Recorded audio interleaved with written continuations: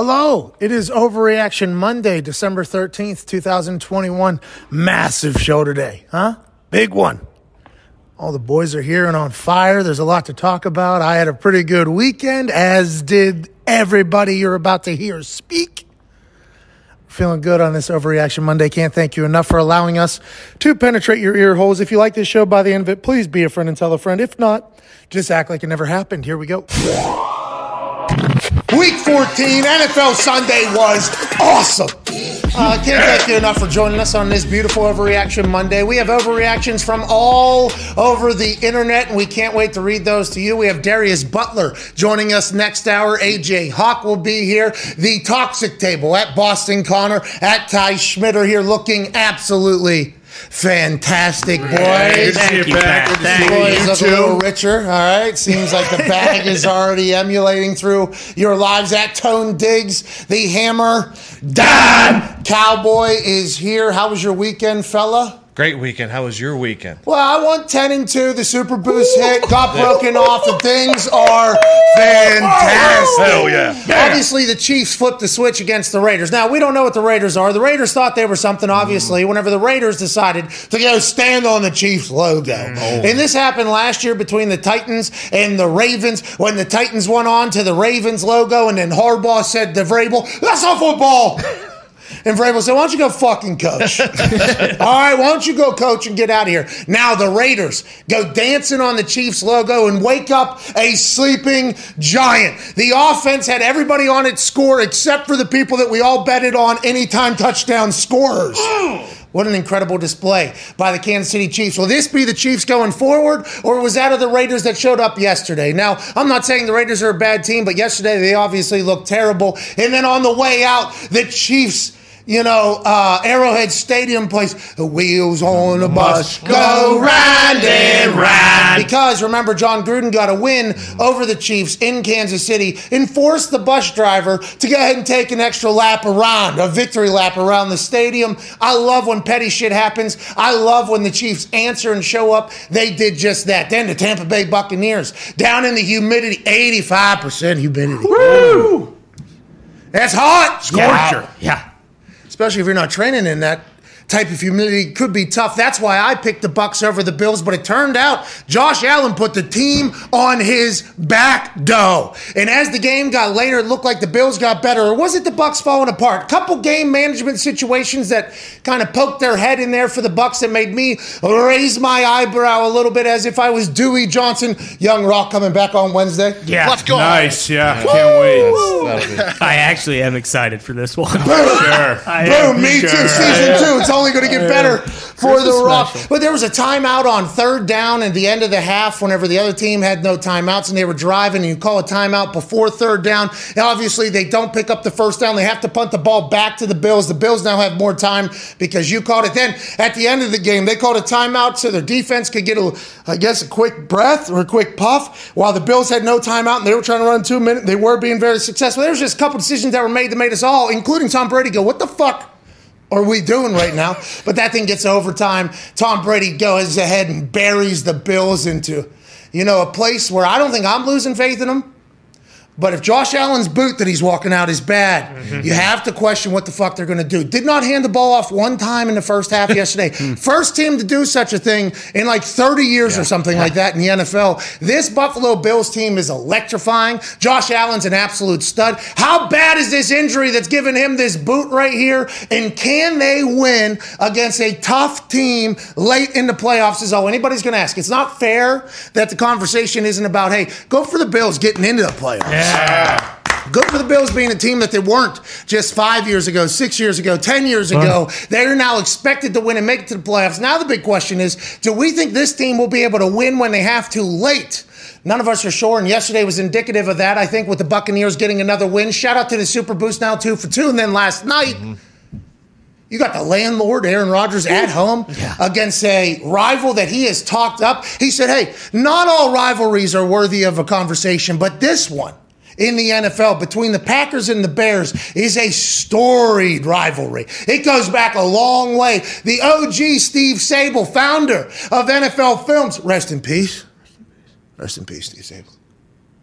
He was even talking about these games way back in the frozen tundra. You're talking about the history of the NFL with the Packers and the Bears, and this is one that Aaron Rodgers has told Justin Fields, like, hey, hold this thing, a little bit higher than every other game. This deserves it. The fans want it. The fans deserve it. Go ahead and do it. And I thought Justin Fields once again showed glimpses of greatness that makes me think that the future of the Bears is very, very bright with him at the helm. But who will be the head coach who's having so much fun?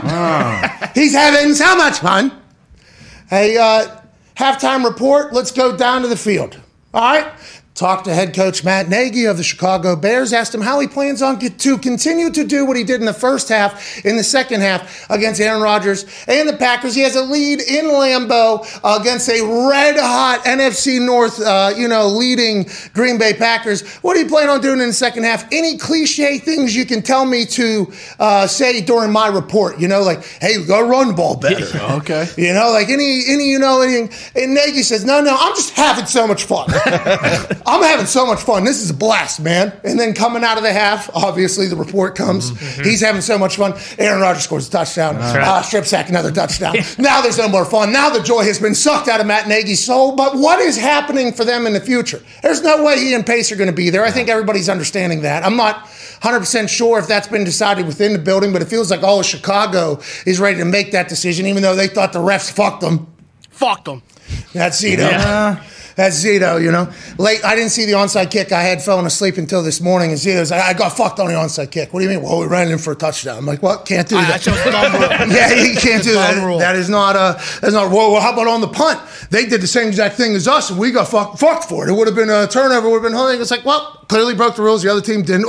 They ran down the sideline. I'm like, it was a Mickey Mouse call, and you know it. It was a little ticky-tack. I think it was bullshit. You guys did kind of get fucked on that one punt call, but all the stories are different. But I feel like this week, the refs weren't as big of a conversation as every other week. Now, there was a couple games. The Bills fans feel like they got fucked on the Diggs pass interference, which is worthy of a conversation, I guess. The Bears fans think they got fucked, which they might have, by the way. I didn't see it all in context and everything like that. I think the Packers would have beat you regardless. But I think the reason why we don't have the ref conversation happening right now is because there are so many blowouts, it felt like. Yeah. Hey, that 1 o'clock slate got ugly quick in a lot of places. Let's dive into it a little bit. Please bring the sidebar in. Professional show that just got paid. Damn.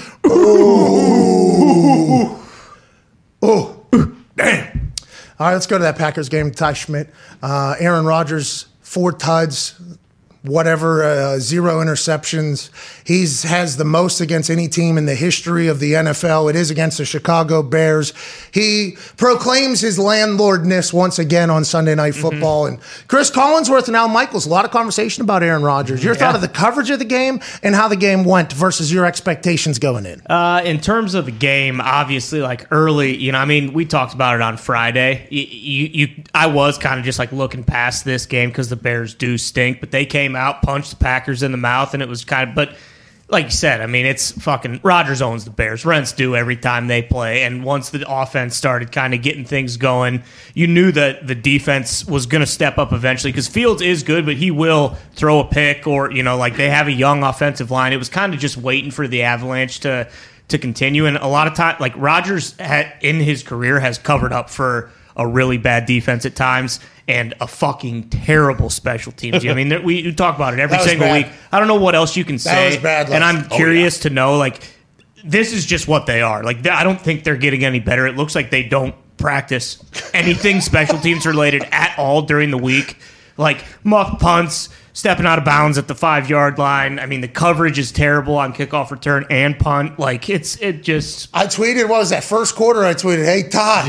Tighten up a little bit. I was watching some coverage stuff where I was like, oh, there's people stacking each other. There is, I was just watching some things of if I was to, potentially be on that team or a fan of that team, what I would be looking at on the special team side. And there was a couple things earlier where I was like, well, there's some problematic shit going on, not just in the obvious not being able to catch it clean or anything, decisions being made, but in the coverage lane shit that I was watching on the TV. I was like, that's not good. And normally, Bojo can make up for that. He'll get a fair catch or whatever. Mm-hmm. But whenever you start getting late, especially in Lambeau, it's going to be hard, I think, to hit clean balls high enough for everybody to get a fair catch.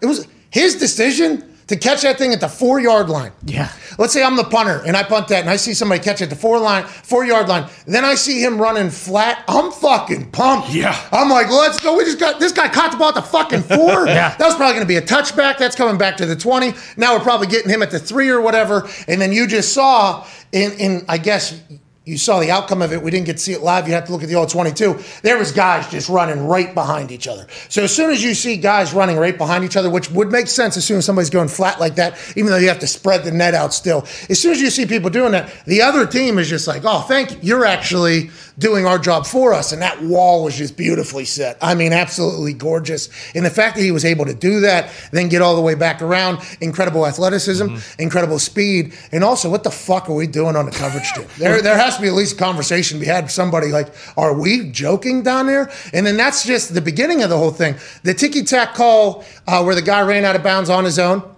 Yeah. The Bears, punt, the muff punt. The muff punt where the guy ran out of bounds on his. That is an actual penalty. That is an actual strategy that is used, by the way, by the, depending upon what they're called in each individual team, but the corners that are blocking the gunner.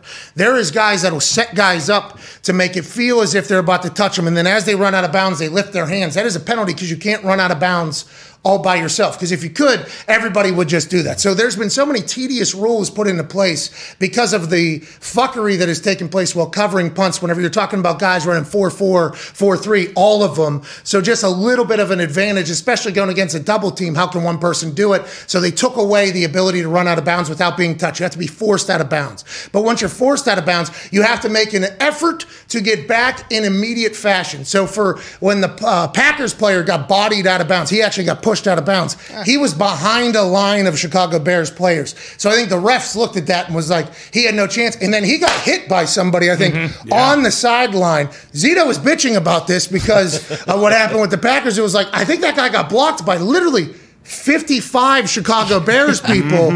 You should have been happy about the outcome, but that was a ticky-tack go out of bounds without being touched to overturn a muff late in the game, and I think it was an 11-point game at that point. That's a big-time deal. Yeah, and like that's what I don't understand is that guy Amari Rodgers, like he's a rookie and he's very explosive. He's a good athlete, but I feel like it's like what you used to say when the Colts drafted Philip Dorsett. It was like they just assume he's a great athlete, like, hey, let's put him back there. And did he return punts? I don't know. College? I don't know if he did at Clemson, but like it's obviously much different at Lambeau when you have those swirling winds and the punters are kicking it fucking much higher and like trying to get you. And it's not like they're just like it's been like this all year. Like he's muffed several punts, like or like decisions where like he'll catch one at like the 4 and get tackled right away. Like it just and Cobb's hurt, so maybe that has something to do with it. But like you look at.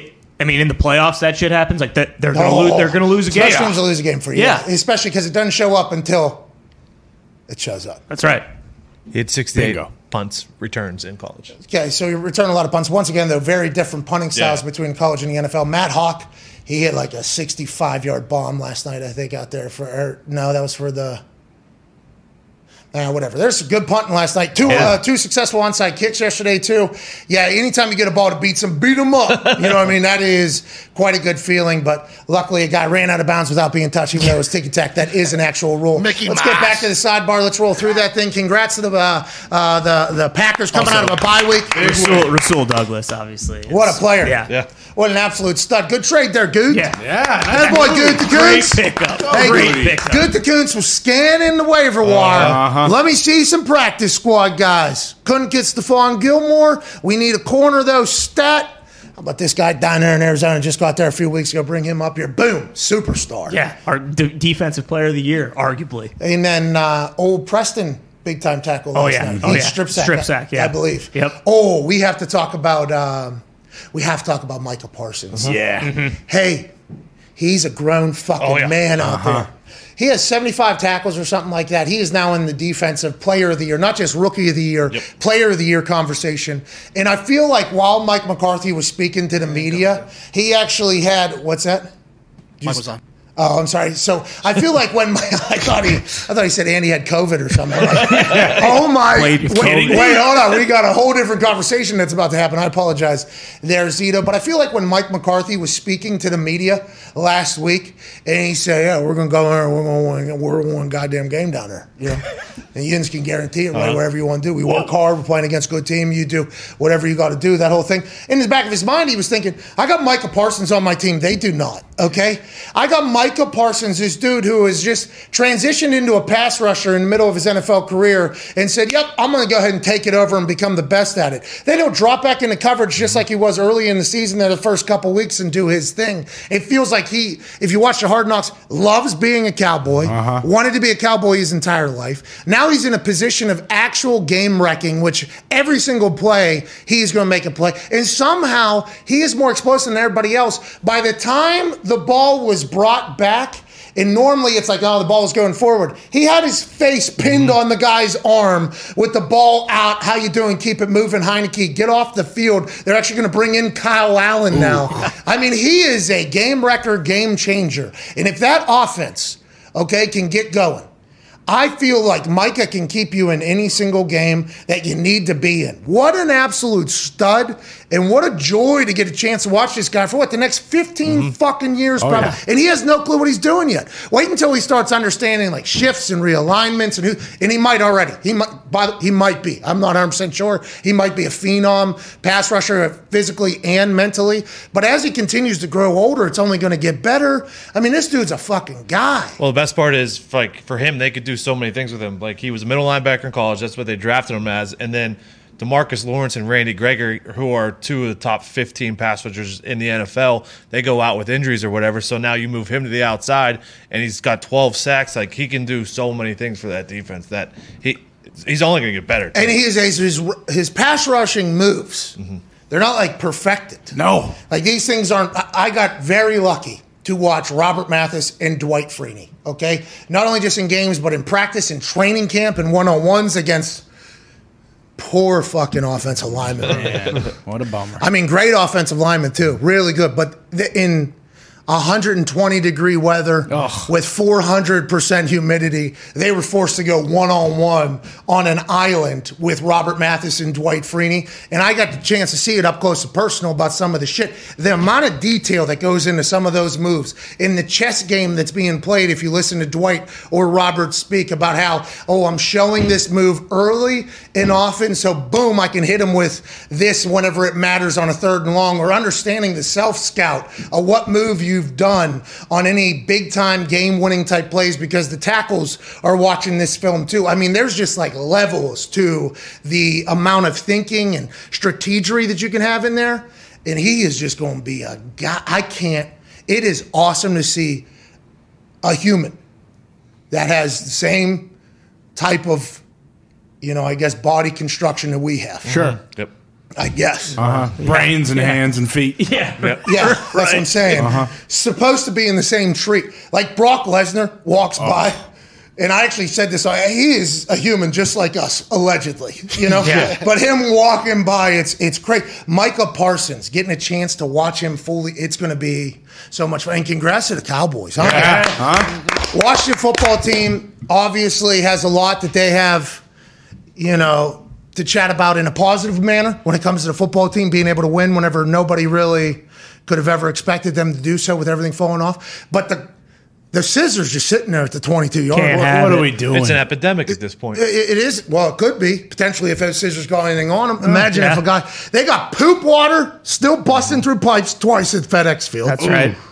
No heated benches, right? This was a conversation as soon as those pictures of the Cowboys benches showed up on the internet at FedEx Field. Everybody, look at the Cowboys like dancing on the Washington football team or whatever. I thought it was very obvious, like, okay, so the Washington football team doesn't have the newest or latest or greatest heated benches, because there's been some places we've gone to and you played at where their benches, the away benches are trash. Like, hey, these are not good at all. So the fact that the Cowboys brought theirs and it had their big-ass logo on it, and allegedly it came from Ohio, some company, Cleveland, Ohio, sent them over, is hilarious, because I think this has been done in the past without the big branding on it, you know? Yeah. Just a regular bench. But that's because Seattle said, hey, they ain't got no goddamn heat. In that. We don't have any electricity either. You're going to have to do a lot of hand Do the signals. Cowboys do this a lot, or other teams do this? Well, it depends on the stadium. So that is literally a shot at the operation. Right. That's what that is. Everybody thought that was them like dunking on the Washington football team. I don't think that's them doing that as much as it is like our guys are going to have heated benches. This is the fucking NFL. Yeah, like, hey, I'm Jerry Jones. I just built a $7 billion thing. Our guys are going to have the nicest of benches. I'm paying guys hundreds of millions of dollars to play football. There's no reason for them to sit on some lawn chair shit that the Washington football team has. Right. Okay, so I think it was a shot at the Washington football team more so than a dunking on it. But if you got to love an owner that says, no, we send it. Yeah, unbelievable. You think Jason Wright found out about this and was like, fuck, all right, add it to the list. Heated benches, we need to do that too. We need to use a little bit of the, what's that stuff? I seen it on QVC, the glass boat. They use it to Flex Seal. Flex Seal. Yeah. Phil Swift. Jason Wright is going to be Flex Sealing all of those pipes by the end of the season. He should.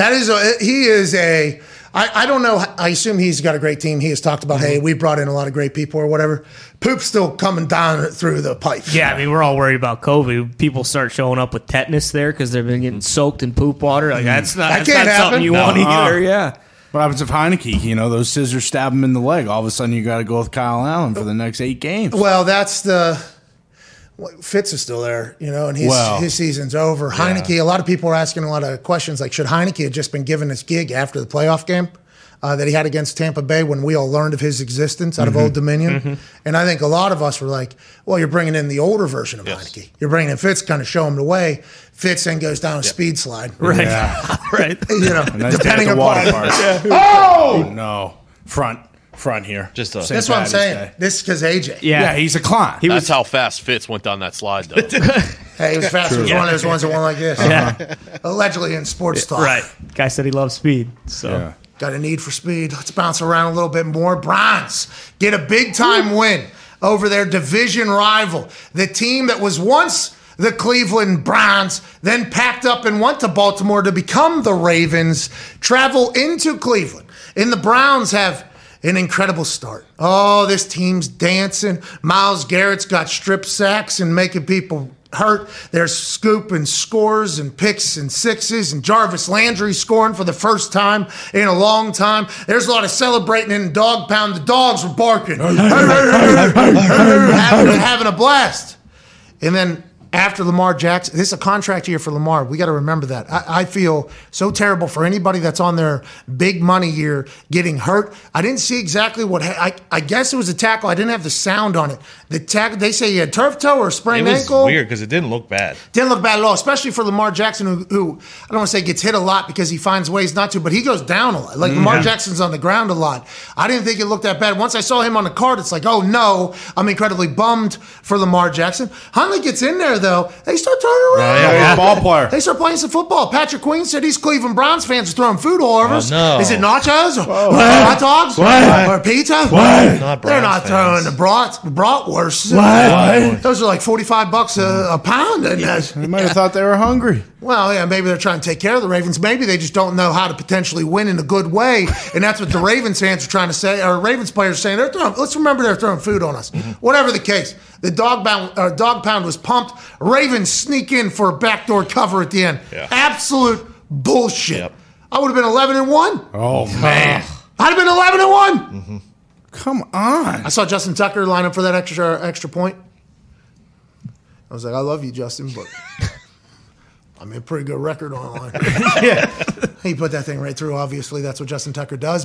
And Harbaugh spoke a little bit more about what's going on in that facility and afterwards. But, I mean, what is going on? The Ravens, I feel so bad. They've had so many injuries. Yeah. They're on running back 4 and 5 right now. I think people forget that. They've had so many injuries, but they're still expected to be so good because they have Lamar Jackson who can make a play out of nowhere. And if you watch that team over the last few weeks, Lamar, I don't think has been the same Lamar. I don't know if it's COVID. I don't know if he'd been dealing with some lingering injuries because it is the NFL and we don't hear about it. Maybe didn't have as much juice for whatever reason for a little bit. But his explosion, although more than everybody else on the field, hasn't been the same, it feels like, this year as opposed to years past. Now he gets hurt. I'm fucking bummed for that dude. I'm very bummed for Lamar Jackson. My takeaway from that game yesterday and the day in general is that the kitchen in the AFC North, it's fucking lukewarm at best. Well, put on the thing. You guys actually have the least amount of wins to lead the AFC right now. So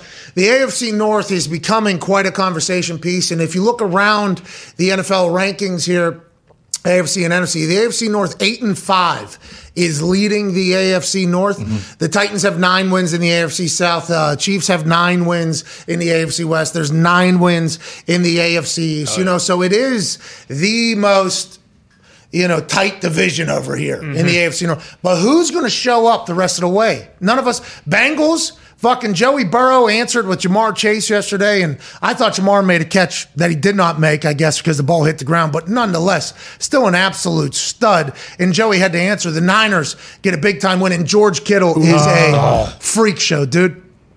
George Kittle is a fucking freak show. But who's going to show up, you think, here for the rest of the season? I don't think any of us know. There's a lot of decisions to be made at the top, too. Like, what's the future of the Baltimore Ravens look like? They went all in with Lamar Jackson a few years ago. Now he's up for a contract. Everybody says they're going to pay him. I hope they pay him. But who knows the severity of this injury, and who knows what happens with them the rest of the way? Browns, they got Baker Mayfield, and allegedly the internal voices that he referenced in his interview with Kurt Warner, which I actually watched live, because I watched the NFL Network kickoff show. It starts earlier than everybody else. And then ESPN and Fox start up, and I'll bounce around. And I hope that NFL Network pregame show doesn't lose any juice. Hey, keep it going. They got to record that so early LA time. I don't know how they do it, actually. As I was laying in my bed, incredibly tired, I was thinking, it's like 6 a.m. These guys have been up for 4 hours already. I appreciate it, but I was listening to that Kurt Warner and Baker Mayfield interview, and he was talking about how the noise outside normally, this year it's been a lot of internal voices or whatever.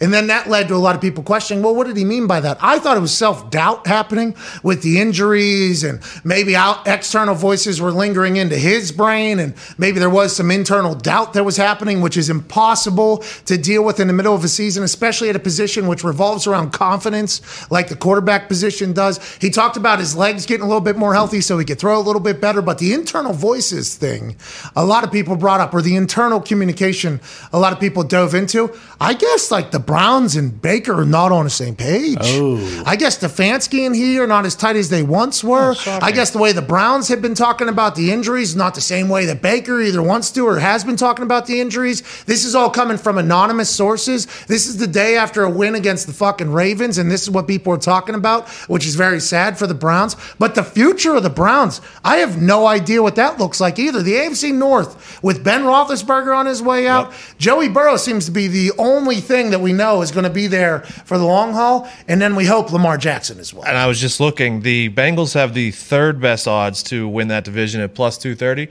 I think they're going to win the division here at this point. I think because Ravens, who the fuck knows what they are? The Browns are the Browns. The Steelers stink. I think the Bengals have the most talent. And Jesus, Tony, what's going on? What's going on? Why do you hate the Steelers? Is there self-handicapping? Fucking look at the record, dude. It's all right. It's hard. They'll be back, though. Yeah, to Mike They Tomlin. could still make the playoffs. I wouldn't be surprised. What, are they going to get blown out in the first round? Hold on. Let's look at the playoff look right now. I mean, it is the Colts had a bye, got into the playoffs. I mean, what a perfect weekend for Indianapolis. Yeah. Obviously, Patriots are division leaders, 9-4 in the AFC. Then the Titans, 9-4, who absolutely dog-walked the Jacksonville Jaguars. Oof. Okay?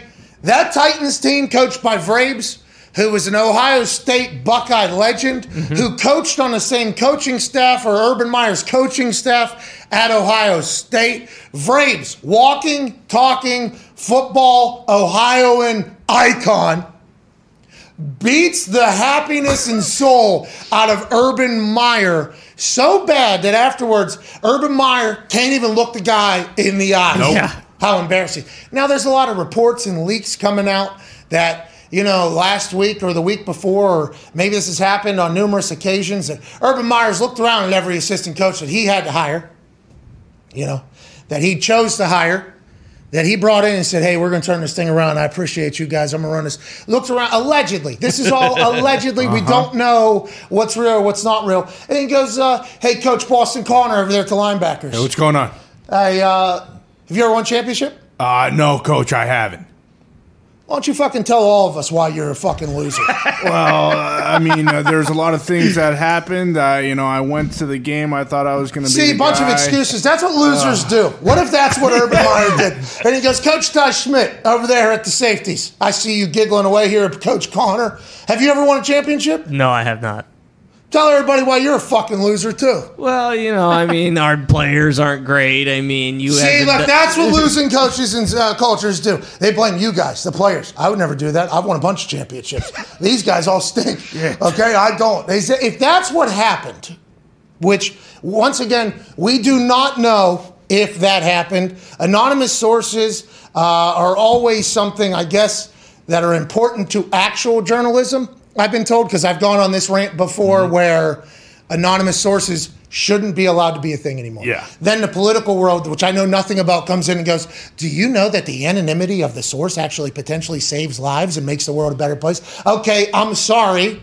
I'm in a tank top and I talk about sports. I was not talking about your world. In the sports world, anonymous sources, I just don't think should be a thing. But you hear journalists, they need them. They cover things that we don't, get privy information. I see that it has a whole thing. But if you say something, I think you should at least want to have your name alongside of it. Although I do get that anonymous sources have changed the world for the better in a lot of situations, including sports and everything like that. Not my thing, though. I was actually asked by a couple people to take polls while I was in a locker room, and it'd be an anonymous poll. And I said, no, I'd like my name to be on everything that I say, actually. Can you actually put my votes out publicly? But there's a lot of people that are in that. So we don't know if this is real or not, but goddamn, it seems dead in Jacksonville already. And if he's trying to get fired, would he be the one that's leaking this information? And then whenever he says, if there is a leak, fired fucking immediately,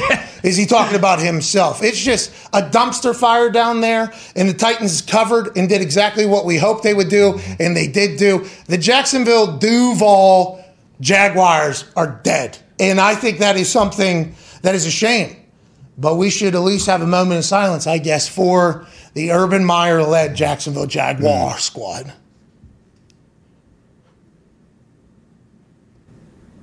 He chose one time not to fly back home with the team after a loss. Said, I got to see the grandbabies. That's right.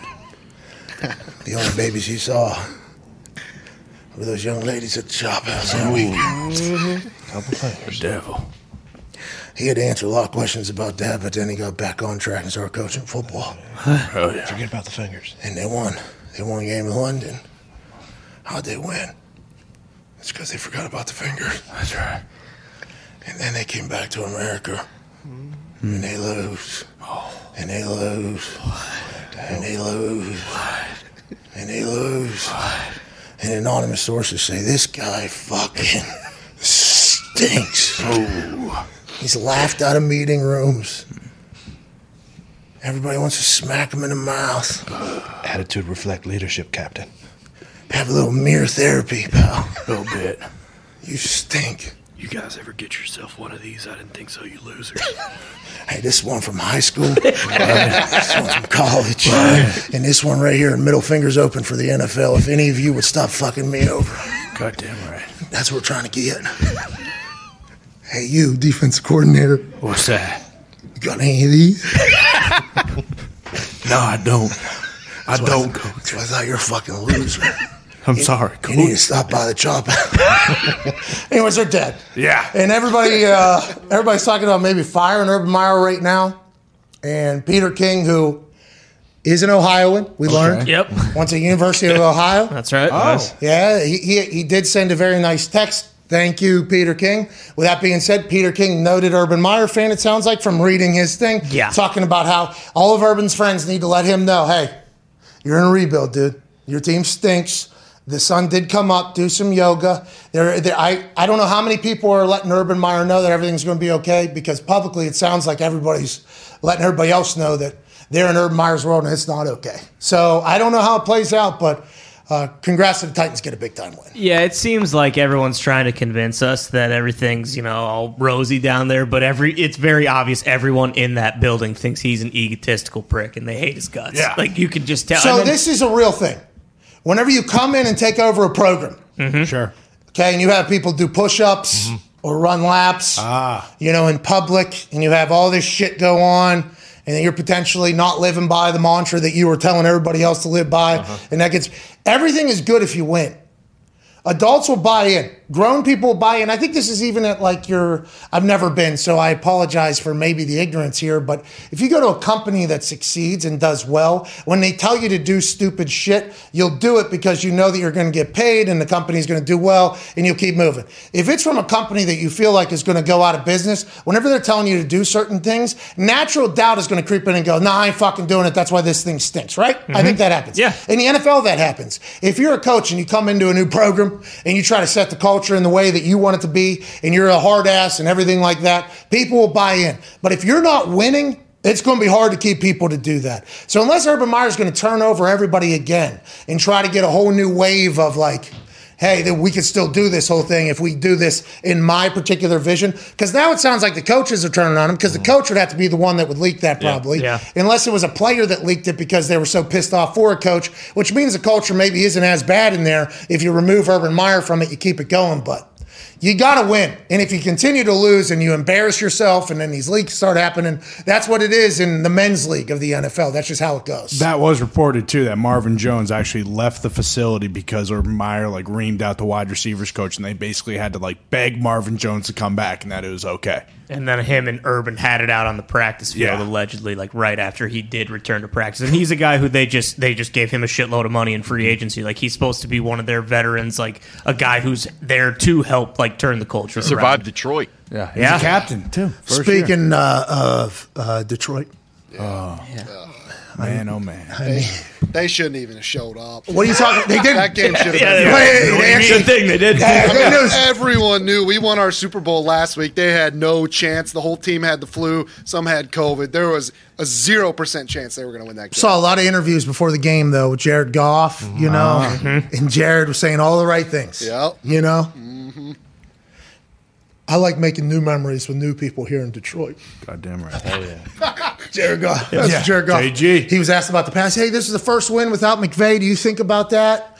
Obviously, it's not something I think about. I think about it right here, right now. The piece they did on the Lions, I actually started to believe a little bit. Yeah. I started to believe a little bit. Then I went on my FanDuel account, and I thought about betting on him. I was like, we're going to exit out of this. I ain't going to do that. No way. All right, let's get to a break. On the other side, there is a lot to chat about, okay? I mean, we just kind of scratched the surface of Big Mike McCarthy saying, I told you, is what we're going to do down there. The prophet. Why are they throwing the ball? Why did Dak throw that pick six? Yeah, that was bad. That was foolish. 4 minutes left, up 14 or something like that, or 11, 12, whatever it was. Yeah. Why is he even throwing the ball? And this goes back to when the games matter. And I know week 14, December football absolutely matters, but whenever it's lose and go home, whenever it's lose and everything you did all year does not matter anymore because you're not a Super Bowl champion, whenever it comes down to that point, those types of decisions, those tiny little ones, get magnified. And that could potentially be the only thing you're talking about for the next 5 fucking months. Yeah. If we didn't do this or this. That's why whenever you look at the top of the AFC and you see Bill Belichick, you automatically assume, okay, when the time comes and it's going into third down, it's 3rd and 5, and there's 20-some seconds left, 27, 30 seconds left, it's before half. We're not going to call a timeout now. We're going to call a timeout if we get a first down, knowing that we don't have to give the ball back. Oh, shit. We call timeout. We don't get the first down. We punt the ball back to Josh Allen. That 30 seconds could be enough for them to get a fucking field goal. That stuff gets magnified. So that is, I think, what we have to continue to separate the good from the great at the top of these divisions. Who do we trust enough not to make the decision that is, eventually pointed to as, oh, that's why this season was a letdown, because of that fucking decision right there. It can happen from a coach. It can happen from a player. Probably happened from a ref. We're back in 4 minutes. Can't wait to talk more about everything that happened on a beautiful Week 14 NFL Sunday, then tonight's game. As the Rams travel to the 4th largest city in America. Let's go. Beautiful. Phoenix, Arizona, in the red-hot Cardinals on Monday Night Football. 2-point favorites at home are the Cardinals. Over under at 51. They're expecting some points. Aaron Donald, who was bullying people just 1 week ago, now gets another shot at Kyler Murray and the Cardinals.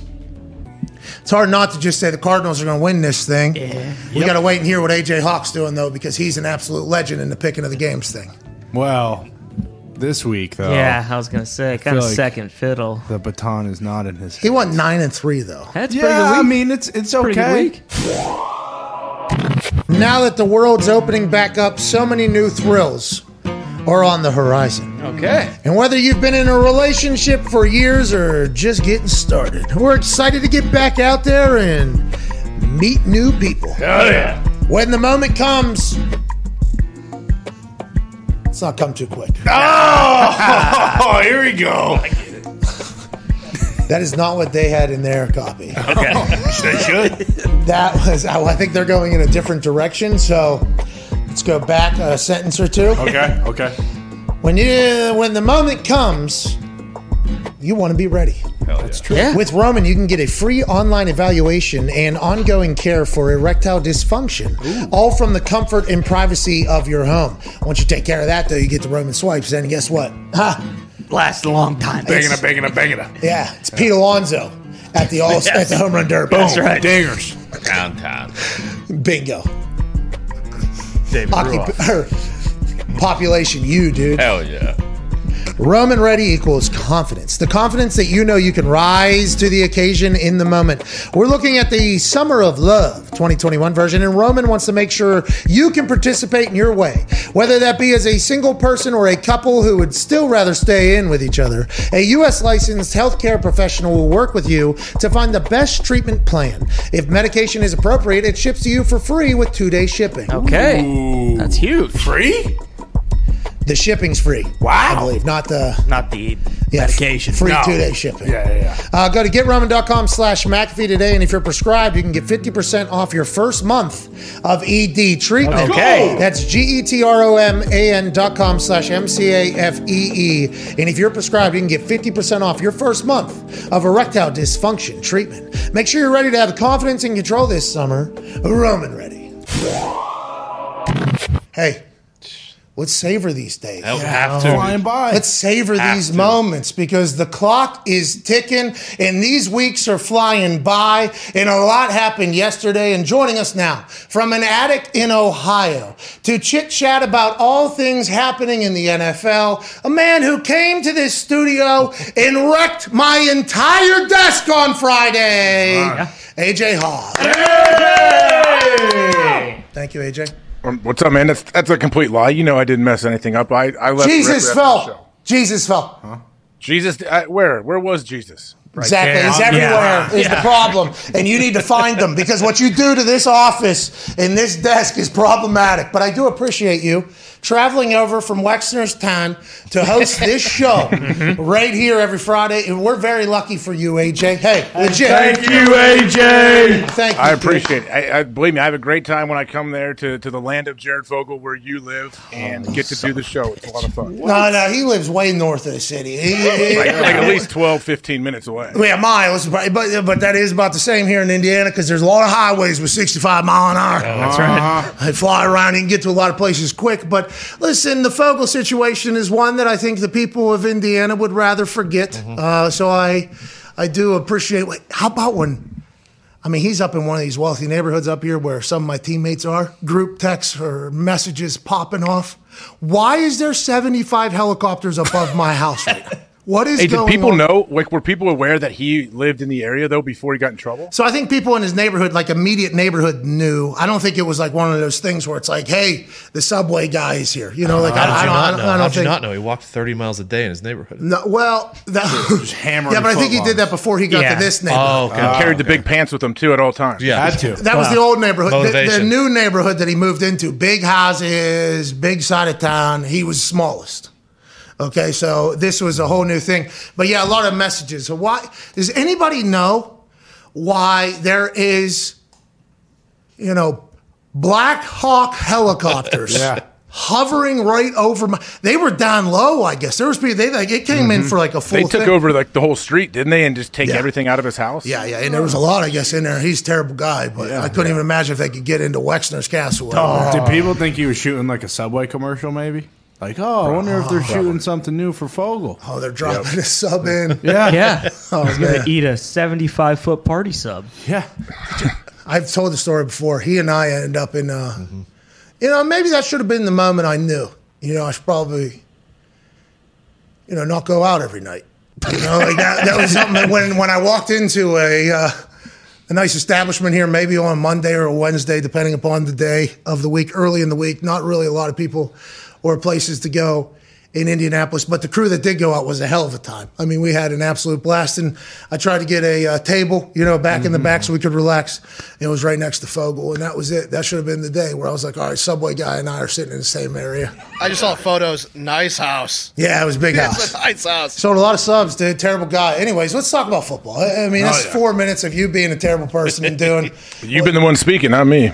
Well, I had to explain why you brought that up, because there's some other things I assume you're going to bring up throughout the next couple of days that, is just unfathomably toxic. But you just have a great old time in your attic. But let's talk football, all right? That's what people would like to hear from us about. Whenever you watched that Packers game last night, you thought to yourself, here we go. The defense isn't playing great, as great as they have.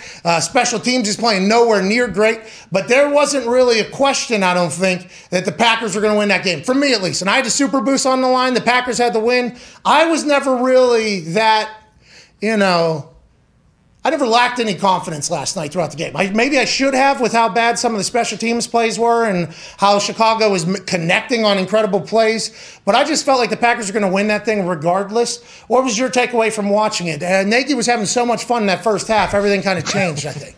Yeah, I think you're spot on. I thought the exact same thing. Now, I doubt other people have like the extreme confidence in the Packers that we do, or maybe they do. They should. I have extreme confidence in Aaron and what that offense can do, but their defense was fine. I think basically I wasn't worried for the Packers because they did everything you could do wrong pretty much, giving up 97-yard punt return, the reverse. That guy Grant. Starting field position was like the 8 or the 9. Yeah. I mean, every kickoff went to like the 50, I felt like. And you had to think to yourself, in my head I was thinking, there's no way this continues for the entire game. Yeah. Like every bounce is currently going the Bears' way, but maybe that is just how it's going to be for the entire evening. But for me, they can't play any worse. Go back to that Aaron Rodgers thing, please. The stat from ESPN Stats and Info. Thank you, ESPN. Thank you. Aaron Rodgers threw 4 Thank you. Aaron Rodgers threw 4 touchdown passes and 0 interceptions for the 7th time in his career versus the Bears on Sunday night. That is the most such games versus a single opponent in NFL history. And I appreciate Mitt, I think, who put together this graphic. What if this was him saying, everybody's talking about me talking about being their fucking landlord and dad? I mean, it's fucking true, dude. Yeah. What if that is literally what this moment, exact thought was? This is like, what if Mike McCarthy has one of these as well in Washington? I fucking told you. That feels like what it was. And I love the fact that this son of a bitch is always smiling. Something terrible will have just happened. Let's say a 96-yard punt return to the house. And they're going to zoom in on Aaron's face. Aaron's face gets zoomed in on, I think, more than any other quarterback because of maybe how you get some reaction out of him. He never seemed like he wasn't just like, whatever, this is just another kind of casual thing. I can't wait to chat with him tomorrow about it. It makes that mindset, and I guess this is kind of what he talks about on a regular basis, like just being in the moment, man. Oh, yeah. Like that's a real thing, though. It is. Yeah. It's crazy. That could that team, they're going to have to figure it out on special teams, though. That team could go, though. It feels like they're built, again, shout out to Goot, Shout out to Gunther Koontz. Shout out to Gunther Koontz. Shout out. Devontae Adams said he goes out in practice and catches some punts, and Gunther Koontz tells him, hey, get the fuck out of here. Okay, Gunther Koontz brought in Rasul Douglas. Gunther Koontz was able to make it work. Andre Campbell, who's been unbelievable. Perfect. Yeah. Another addition to the team. Randall Cobb, he brought in. Now Randall Cobb is going to return later, and hopefully he'll make a big-time play so everybody thinks to themselves, oh, that was the first Gunther Koontz, Aaron Rodgers collab, it feels like. But if you listen to Collinsworth and Al Michaels talk, Gunther Koontz and Aaron think this relationship's going to continue. And they said, we have no scientific proof for this. They didn't say that exactly, but the feeling we had was that this is going to extend. Is that what you think so, AJ, as well? Do you think that as well right now? I think I've said that on here. Like, I just don't see any other place having like a better setup than Green Bay than where he's at. And of course, I'm sure if things went the way he wants it to, then he said he would love to be in Green Bay his whole career.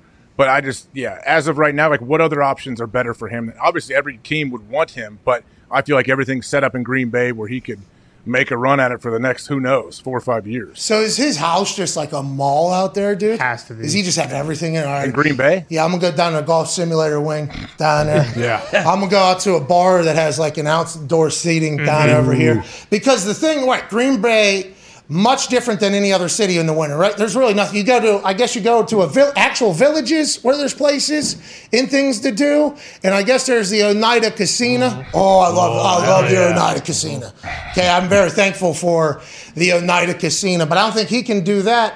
Or is he just a dude that doesn't give a fuck about any of that? Like, hey, I don't think he cares. Like, I don't think he cares. Oh, there's not a, the nightlife scene is just not as good as it should be in Green Bay. I need to go somewhere else. Like, no, he's been there for almost 20 years. I think he's pretty comfortable there. He enjoys it. He enjoys the people. So I don't think that's any part of his decision going forward. Hey, did you see his doppelganger, dude? Oh, man. Did you see it? Look at that. Holy shit. Man. Dude's got a dark beard. Yeah. What are you talking about? What do you mean? AJ, what do you mean? This twin. This might have been the guy. Same guy. I hate to be like the pessimist or whatever. I just feel like it got about 10 minutes more play than it should. Time will add a couple more because I got some things to say about this. This guy might have been the guy coming out of the coffee shop going to his Prius. Oh, yeah, could have been. Remember in L.A. Yeah, right. Now, you can't see this guy's feet, but this might have been the exact guy. You know what I mean? Oh, they're going to say the guy who ran in Game of Thrones, too. Oh, this might be the dude. An actor. It is. I mean, it is a spitting image, AJ. Have they identified the guy yet? I would assume he's been like, oh, yeah, hey. Yeah. He is I believe he's a foreign man. I'm not 100% sure where he's from. They're saying. Scotland, I believe. Is he? I think so. I'm not positive, but he looks like he's from Scotland. Oh, so you just looked at a guy and said that's where he's from? Yeah, for sure. Oh, so no sources at all. No. It hasn't been confirmed yet, but my best guess, I think he's from Kansas. No, he's a Euro. Is he for sure? We don't know. We have no idea. That's just from. I mean, that's why I threw Kansas out. Who knows? We can all do it. Could be from South America. The guy's a big time Packers fan, though. I mean, he's got the jersey on, he's got the hat on. Yeah. And by the way, the fact whatever camera person found this, good eye. Hey, Yeah. good eye. NBC with the good camera work. You're right. Good eye. All right, let's talk about the rest of the. Oh, go ahead. You want to? Well, no, I wasn't going to pile on this, but also the Texans punter. It was a big day Oh, for the dog. Oh, yeah. hey, Cam's a baller, by the way. He was at Ohio State. I believe he went to the Ohio State. Then he was at the Philadelphia Eagles. I've seen some videos. I never met him in person. I've seen some videos of him destroying footballs, like just hitting them further, never popping one, but destroying footballs and hitting the ball so far like a rocket off of his foot, an Australian.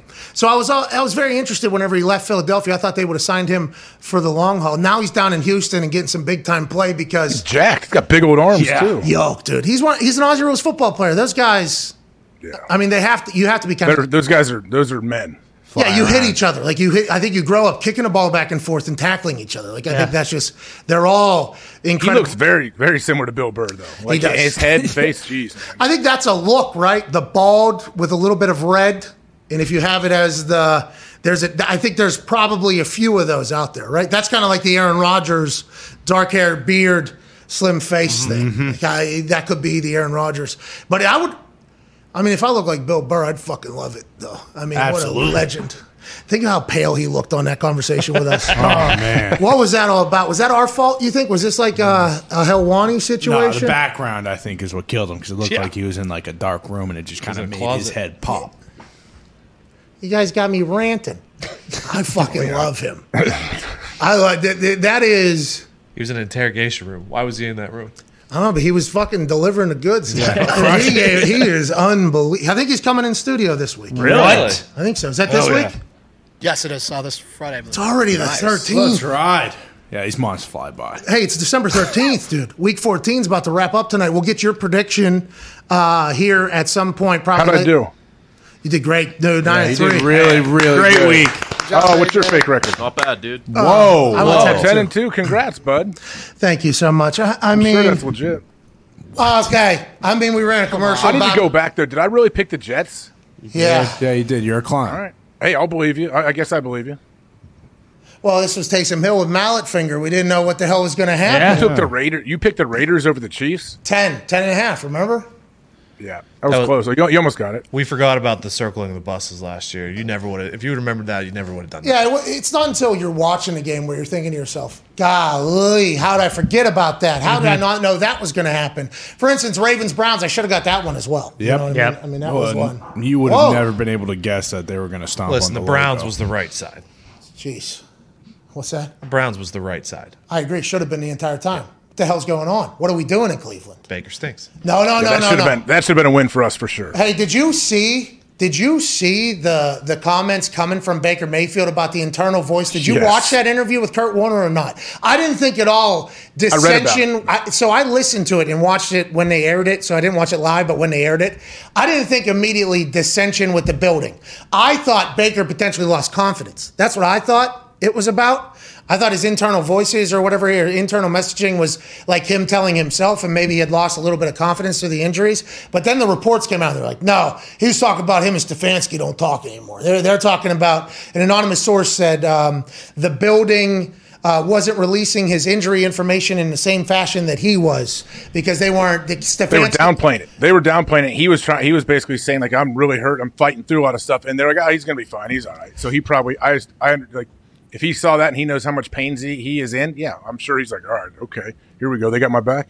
Yeah, that is something that I think Baker, I think I would even, if that was happening, if we weren't on the same page or talking to each other, I'm the quarterback. That's always going to be uncomfortable and awkward to begin with if you're on bad terms with your quarterback, let alone if it's on a contract year. Oh, wow. It'd be almost like, what if like LaFleur or the Packers coaches are like, oh, Aaron's fine. He's a baby. Stop talking about your toe. Yeah, toe means nothing. You know what I mean? So what are we, fucking pinky toe, dude? Cut mine off. We have an offensive line coach over here. He's got 8 toes. Both pinkies cut off, dude. He's fucking unbelievable. You think he cares? What if that is what the Packers did? You think they cared about their toes like the old Hut Gut coach? What was his name? Bob Wiley. You think they were worried about calisthenics when they were running across those? Normandy. Doing push-ups and pull-ups. Imagine if that's what the Packers did. Imagine if that's what LaFleur came out and said. You think they were worried about that? Would be much different. I'm not saying the Browns are doing that to Baker, but you could see how a player would be like, hey, this is kind of fucked up. You guys are underselling it, whether it's for business purposes or for reputation, whatever the case is. That's on you guys. Joining us now with a big old brain. Host of the Man to Man podcast and Everything DB, joins us every Monday, sometimes additional times throughout the week to share his incredible knowledge with us, ladies and gentlemen. 9-year NFL vet, Darius Butler. Yo! What's up, fellas? What's up, dude? What's happening, man? Hey, we're just talking about Baker Mayfield and the reports that are anonymous. So I don't know how much anonymous source shit you can believe, and we'll talk about Urban here in a bit. Obviously, me and Urban are tired of that shit. Yeah, Urban's sick of the anonymous source. We'll fire him on the spot. But let's talk about the anonymous source or sources coming from Cleveland saying that Baker and the front office aren't on good terms. Baker and the coach are distant this year and they're doing things differently. Do you believe any of that, or you think this is all bullshit? One day after a big-time win over the Ravens, this is kind of what we're talking about because the future is such a question mark. Yeah, I mean, I believe it, in this day and age, in this environment, where there's smoke, there's fire. And it's a lot of sources, a lot of leaks. I feel like a little more than there were even when we played. Just everybody's kind of putting their own narrative out there in the media. So I definitely believe it for sure. Well, I think sometimes, too, these sources, I know like with the Urban thing, people are saying like, oh, did an assistant coach go to a media member? It could have easily been an assistant coach complaining to somebody that they're friends with in the facility, and that person's friends with the media. Training room. Training room. Hey, yeah, that's the biggest That's the biggest area people run their mouth. A lot of talking. A lot of talking goes on in there. So yeah, it could have been anybody, but I mean, it's been bad ball from the jump with Urban down there. Now that's not all and everybody in training rooms, because there's a lot of secrecy sworn to in those training rooms, and there's a lot of great relationships in there. But goddamn, there's a lot of things talked about in those training rooms. I've walked into some training room conversations and, well, how did we get here? What are we even talking about? But you have to, because there's a lot of hours in there. The trainers have to make you continue to want to be motivated to get through some incredibly painful shit. Then there's decisions being made that are very expensive for all parties involved. The training room is a sanctuary for basically every single player. So you got to have great trainers, you got to have great physical therapists, you got to have great doctors, but also when you have all those things, there's a lot of great conversations going on. Yeah. A lot of great conversations happening as you're battling through there. Let's talk about Brady and the Buccaneers burying the Bills down there in overtime. The Bills, I don't think are dead. I mean, that's a great team in Tampa Bay, down in Tampa, and a good performance. What are your thoughts on the Bucs, and what are your thoughts on the Bills, D-Butt? I mean, I was on here a few weeks ago, saying I had no concern with the Bucs down the stretch. Still don't. Didn't like how they finished the game yesterday. I'm sure, and that's always good coming off a win, because it's a lot of room, a lot of area for improvement. So I'm sure they'll get right back to the drawing board. The Bills, I mean, they're never completely out of it with a quarterback like Josh Allen. Defense lost Trey White, and they've been having issues stopping the run for, and they had another good day against them yesterday. So they're going to have to do that. They're going to have to stop running the playoffs. They're going to have to get that type of play, that second half play that Josh Allen was giving out there. They're going to have to get that down the stretch. But it's tough when you don't have a running game on offense, and that defense is kind of banged up and kind of getting punched in the mouth by kind of the class of the NFL right now. So they got to stop the bleeding in that department. D-Bud, how confident are you in the Titans coming off a shutout of the Jags, 20-0? They win. Awkward handshake with Braves and Herbs afterwards. Like, do you think the Titans are legit? Nah, not without Derrick Henry. No chance. What about when he comes back, though, for the playoffs, hopefully? If he comes back and he's still, King Henry, and then you get A.J. Brown, who has to be healthy, I mean, it's not, to me, outside of Patrick Mahomes, I don't have much faith in any of those quarterbacks over there in the AFC. So, Mac Jones is young. He's still having improvement on that level. Lamar Jackson's banged up. Baker is kind of, he's average. Then you got the young guys, Herbert and Burrow. So, Carson Wentz, dude. Yeah. Are you kidding me, Carl, bro? I mean, I don't trust him. I don't trust him on that stage against the big dogs. Against the Patriots on the big stage against Mahomes. I don't trust him. At this point, he could prove me wrong. Bro, he will be able to do this right here. I trust JT. Yeah, that's what I'm saying. He'll be able to. Boom. I bet you he'll be so good at that too, by the way. Oh, yeah. Go give me that. Whoa, boom. Bang. Let's go play off football right there. Hey, there you go. Huh? That's what you want to do, right? Hey, you're gonna need a special guy at that quarterback position, man, to not only get there and contend, but to win it. Those guys on the NFC, man, A-Rod, Kyler, Brady, like it's a different type of class out there. Let's talk about Aaron Rodgers in last night's game against the Bears, in which he has more 4 touchdown, 0 interception games against the Bears than any other person has against any other team in the history of the NFL. This is one, game shortly after being asked if in-game trash talk he regrets it all. I mean, there's a lot of people calling people a lot of terrible things on the field. Yeah. I don't know if all of that is going to be treated the same as bulletin board material. I hope that's not the precedent going forward, but it was in this case with what Aaron told the entire city of Chicago, who was telling him to fornicate himself with one middle finger or two from every person in the crowd. Mm-hmm. Your thoughts on that team going? Special teams, they got to figure it out. Defense, they gave up some big-time plays against Justin Fields, who looks like he's going to be great in the future. But do you feel like the Packers are a team that's going to be there in the end in L.A.? Before I even get into that, I'm with you, AJ. I didn't think that A-Rod doppelganger was that, on point. Couple haters, dude. I'm right there saying things. I mean, it's fine. It's fine. You don't have to fall out of your seat reacting to it. No! Come on, he's sleep because of it. Hilarious. Haters, dude. Hilarious. You guys, a bunch of fucking haters, bro. But A-Rod, the Packers, man, it's scary to run into at this point in the season. And that defense, man, they've been playing well, especially on the cornerback position. That was kind of one of their areas of concern coming into the season. They spent the first-round pick Alexander, who's a top 3-5 guy out there corner, he's been out for these last few weeks. Rasul Douglas came over. He's on his 6th team, and he's balling back-to-back games with pick sixes. He got the interception into that Cardinals game.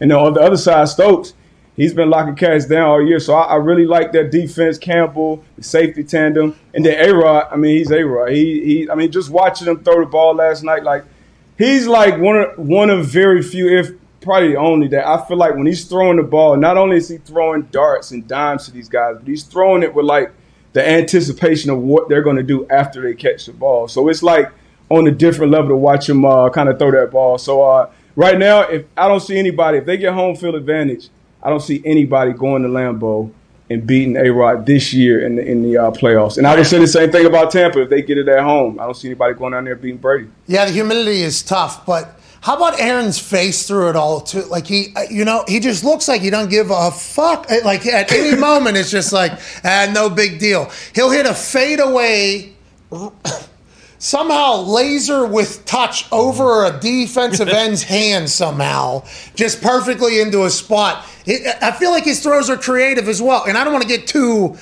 much into this, but like golf, right? They say the thing that, and then the play action. I was listening to Kurt Warner. Oh, yeah, hey, I was listening to Kurt Warner earlier in the morning with 2 gloves on, talking about the play action and how nobody's looking at the quarterback and how mostly, the defense is reading the offensive line or the running back. So the action really isn't as important. Or I think that's false. Well, so hold on. So I was listening to that whole thing and it made sense. And I don't know if he was describing a play or it is a whole. I missed the beginning, so I apologize to Kurt Warner if there was any in there, but it gave me the indication like, oh, that's why nobody really does it anymore. Because I feel like back in the day it was more of a thing where it was like a full, oh shit, like trying to disguise it.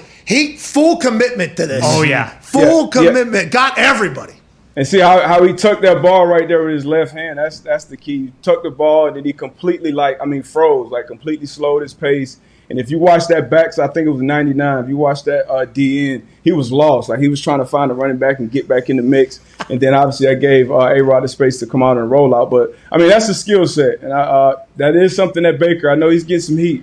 That's one of Baker's strong skill sets, carrying out play actions, carrying out the boot action, because that goes right in line with what they do on offense. But, I mean, it's what he's doing is watching him. I mean, it's poetry in motion. It's kind of like watching, like, Michael Jordan shoot a jump shot or something. When he throws the ball, it's special. Right there, 1B. Marino, best throw I ever seen. A-Rod is right there, though. Hey, Marino used to be up in the park with his dad down there in Oakland, down there in Pittsburgh. Just get the ball out quicker, kid. Get the ball out quicker. Get the ball out quicker. And it worked. Hey, he got the ball out real quick. Threw absolute darts. And he had a good time, too, because there were some miserable days to get to those points, I assume, in the workouts. Sure. But what a fucking legend. He fucking send it, dude. That behind-the-scenes clip of him. Have you seen that video, AJ? I don't think so. He's reading an ad for something, and they're like, do we want to watch it back? We want to watch it back? Nah, fucking send it. Dan Marino. What a legend, dude. He's a real one. Hey, shout out you, Dan. Yeah, shout out Dan. Marino. Go ahead, Connor. Yeah, Debo, we know you're a massive Herbert and Chargers guy. Do you think they have the legs to go, make a run in the playoffs, or do you think because of how inconsistent they are on a week-to-week basis, they might be screwed? Yeah, I think too inconsistent right now on defense, too inconsistent on special teams especially. But defensively, they got trouble stopping the run. They got some freaks over there with Bosa coming off the edge, Derwin James. Sante Samuel's a nice rookie cornerback when he's out there. But just defensively, I think they will struggle a little bit. And then you got a rookie head coach. That's going to show up at some point. And Herbert is still young, phenomenal talent. But I just think all around as a team, I don't see them making a strong push this year. But the future is very, very bright over there in L.A. Debo, you mentioned Rasul Douglas and how he's been on 5 teams. Like, why is it that a guy like that, who no one's really ever heard of, steps like he's been, basically what's him and Devondre Campbell have saved the Packers defense this year? Is that like scheme? Is that a guy who's just been overlooked? Like, how does a guy like that, who's virtually unknown, have that big of an impact right away? I mean, it could be a variety of things. Scheme, confidence. You can tell he's playing with amazing confidence. Because the thing about when you're bouncing around and when you're a backup, and this is something me and AB talked about on the show, like as a backup, like sometimes you can't play with that same confidence as the starter. If you're a starter, if you're a guy that's getting played, your slot, that's your job.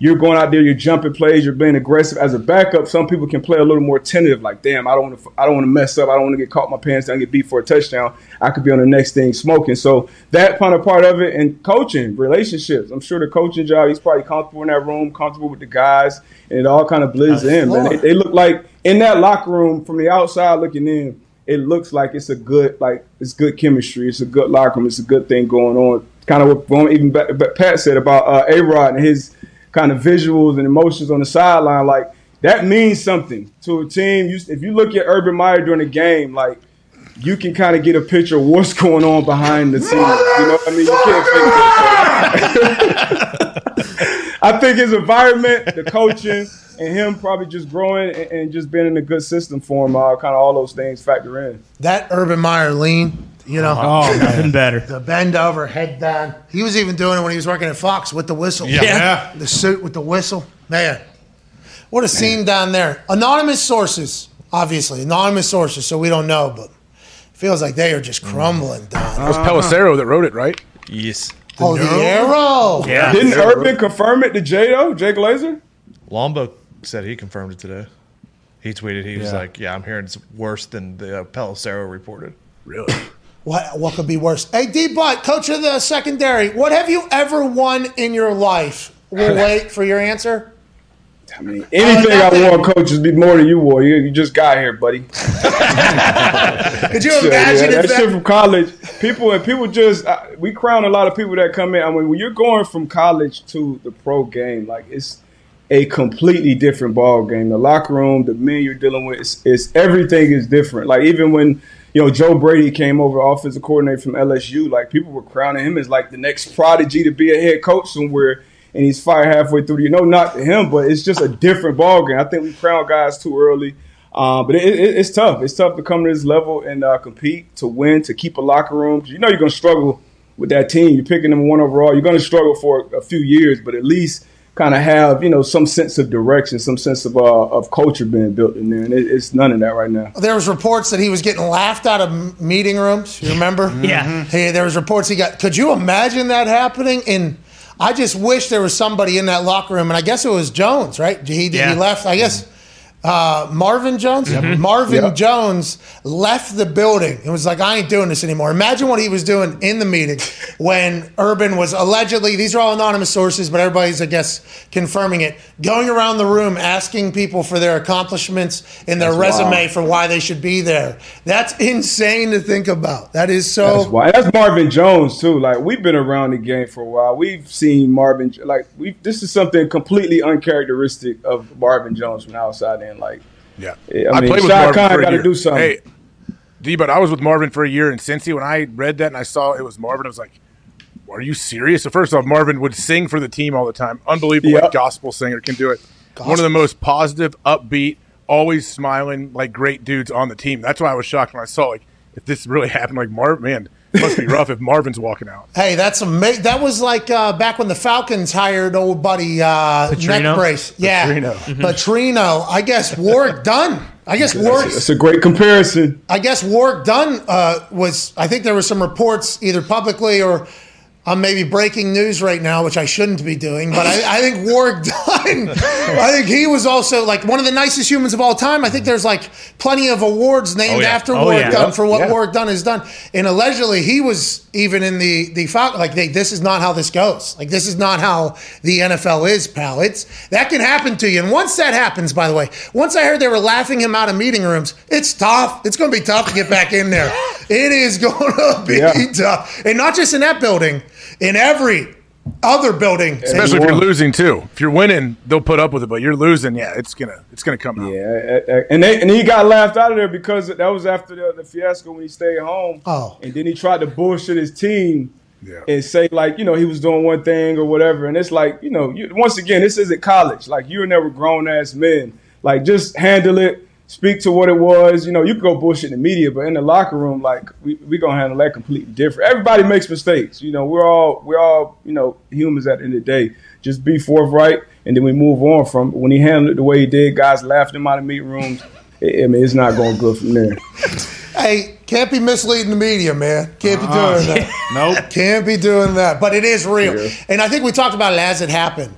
He could have actually garnered more respect in the locker room if he handled it in the right way. It was like, hey, that's on me, boys. All right, got caught up out there. What do you want? Made some decisions, but we need to get back to winning games so everybody can get off my ass. Like, that would have been a very transparent and real one where I think the locker room would have been like, all right, let's fucking go, dude. Let's go for it. But instead, the whole place is burned down. They're going to have to fire him. They're going to have to move on. Yet again, Trevor Lawrence is going to have 4 different coaches in the first 4 years. Yeah. It's going to be great. And then we're going to wonder, was Trevor Lawrence ever going to be something? Because Trevor Lawrence, I think, has potential options outside of football to go make a living. So whenever he said, like, it's not like life or death for me if it does well. Remember, everybody went after him. But I hope we get to see him one day. And maybe Urban can turn it around. Go ahead, Diggs.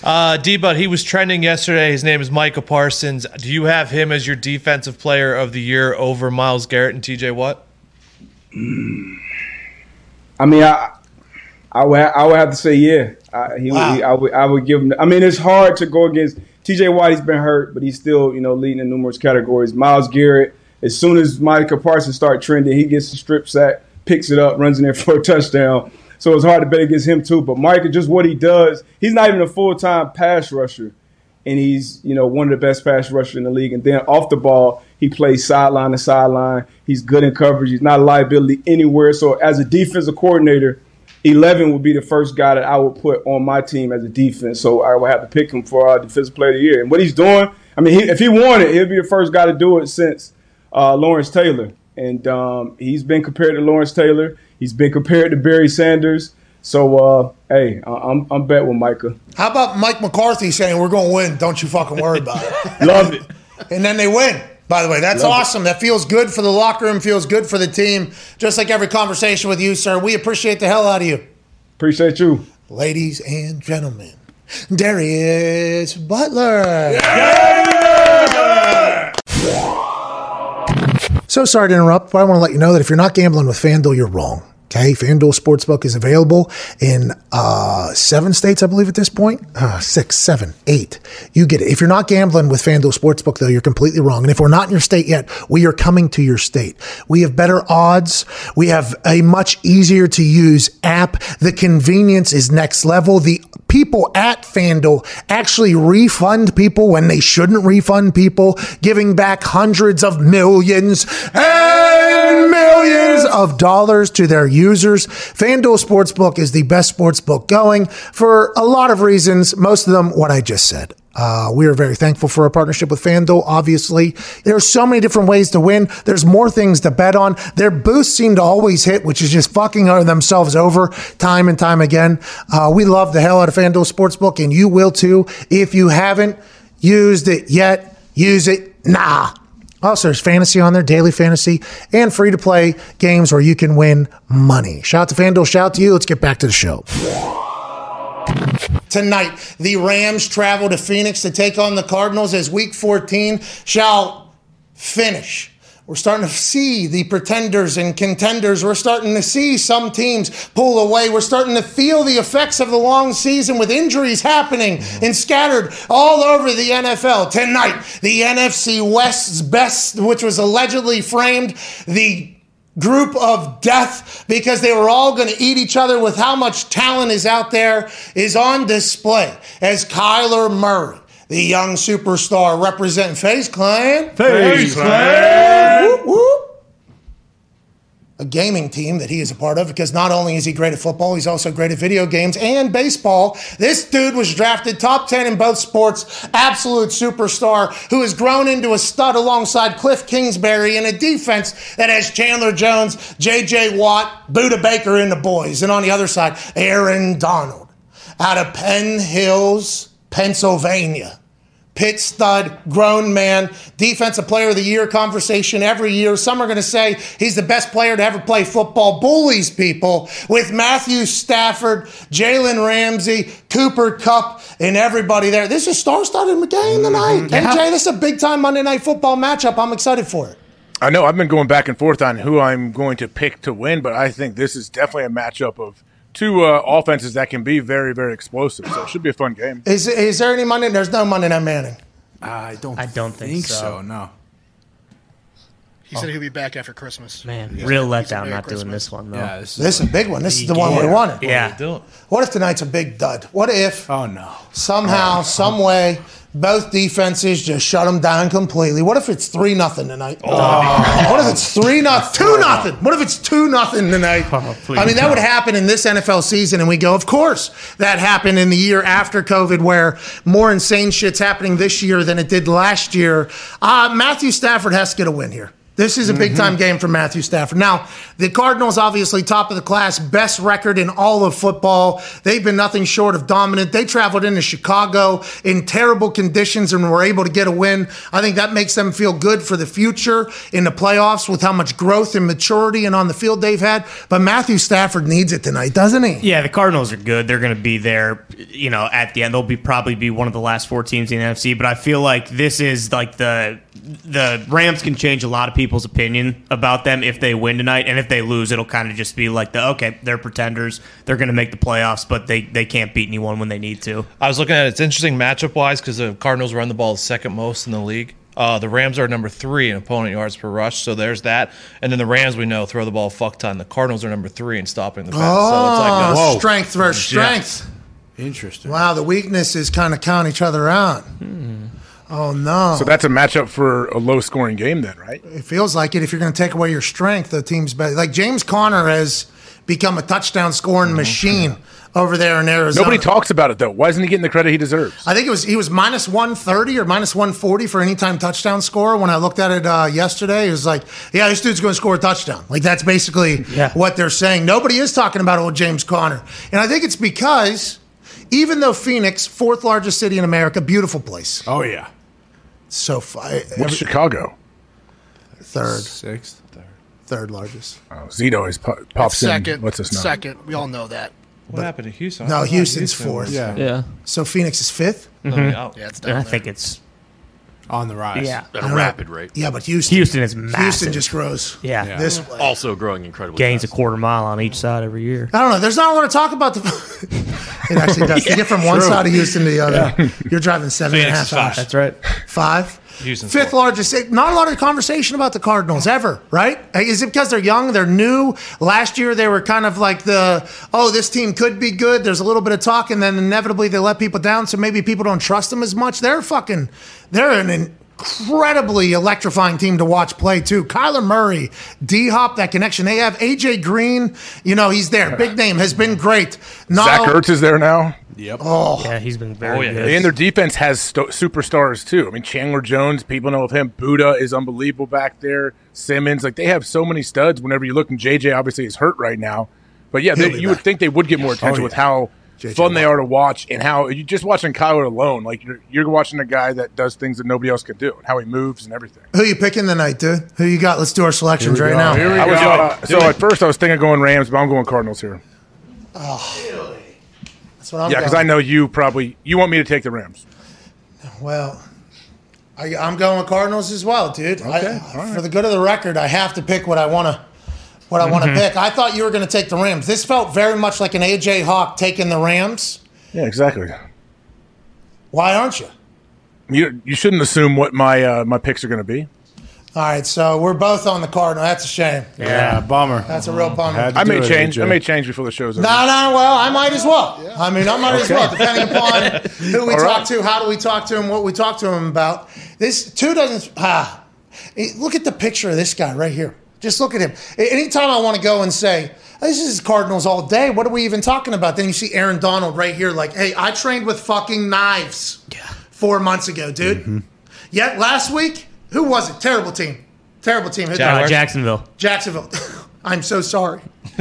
I did not mean that the way it came out, but the Rams played against them, and we knew nothing afterwards. We're like, okay, they took care of business. Odell Beckham Jr. scored a touchdown. That was awesome. My biggest takeaway from the game was Aaron Donald picked the guy up, okay, and as he was slamming him on his head, he batted the ball out of the guy's hands at the same time and then still buried him. And then it was like, oh, my Lord. And that's what everybody talks about whenever they talk about Aaron Donald, right? And normally he eats up 2-3 blocks at a time every single play. So anytime I start going, like Kyler Murray is just going to skirt tonight. I mean, they are going to do their thing.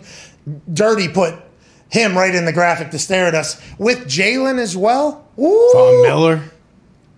Woo! Yes, tonight the night that Vaughn kind of goes off for the first time for the Rams. Well, and also, and I don't want to speak for Von Miller, but I think he and Darius were very tight. I think he and Darius were very, very tight. I believe that was a very tight locker room. What a sad. Hey, listening to everybody talk about that guy, I wish I would have got to know him. Oh, I'm with you. I didn't know him personally either, but I know plenty of guys that coached him and played with him. I thought it was cool the Broncos and Lions did they came out with 10 and took the delay of game to start, and the Lions declined. It was cool to see. Like, when was his last year in Denver? I don't know, 4 years?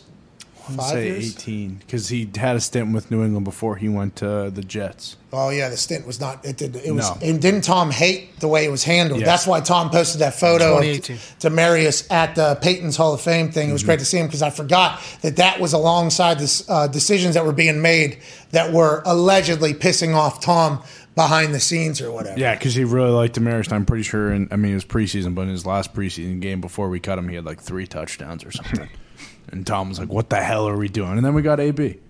And then that happened again because of everything that was going on off the field. And Tom was pissed off again. But there's nothing anybody could do with what was going on. I'm happy for AB, by the way, appearing to have his off the field stuff. I guess he just got caught up with the. Yeah. Never mind.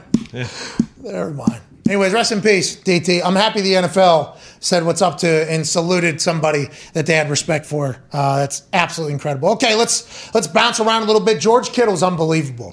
This was it 3rd and 5, 3rd and 6 in the fourth quarter. I forget what it was. Must-have catch for the San Francisco Niners. He jumps up at full speed, leaps fingertip grab. Obviously crashes down to the ground like it's no problem. He is so good. And this is another massive city with a huge fan base. The Niners faithful is so big. His stats the last 2 games via StatMuse, he had 181 yards a week ago with 2 touchdowns.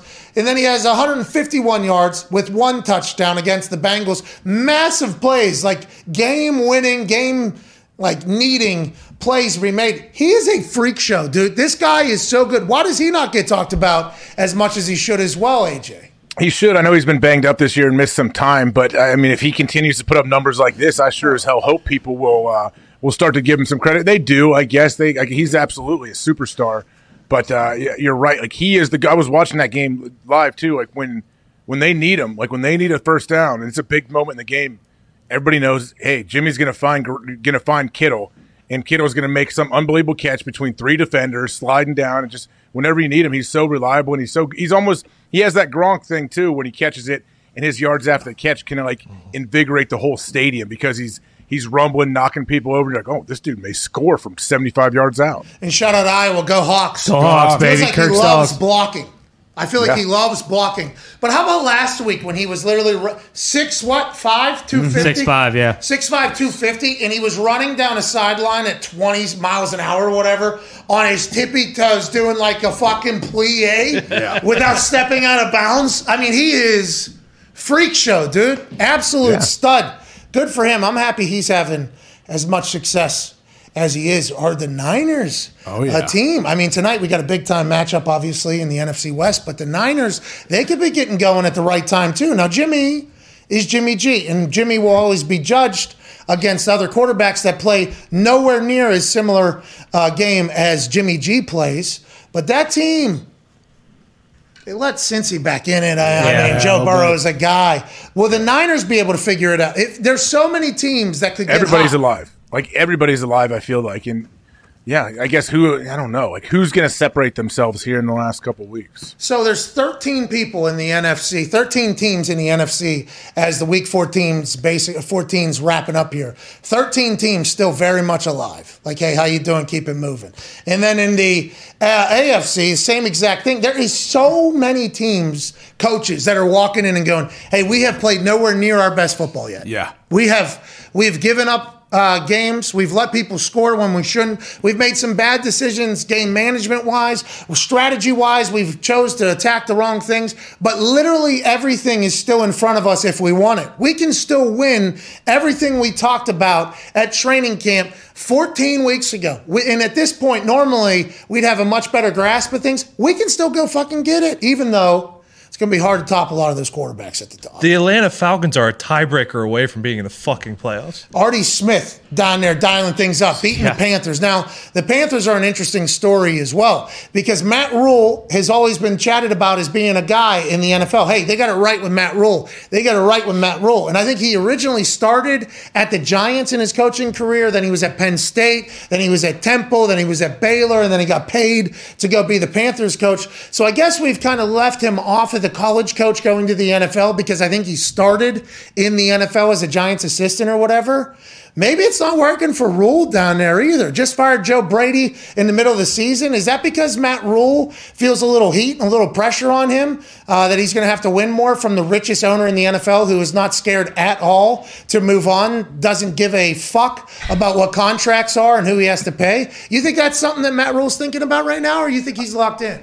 No, I mean, I'm sure he's locked in, but every coach, I would imagine, at all times thinks that, hey, I may walk into my office and my key card might not work tomorrow. Like, I'm sure they have similar fears that a lot of players have. That'd be awesome.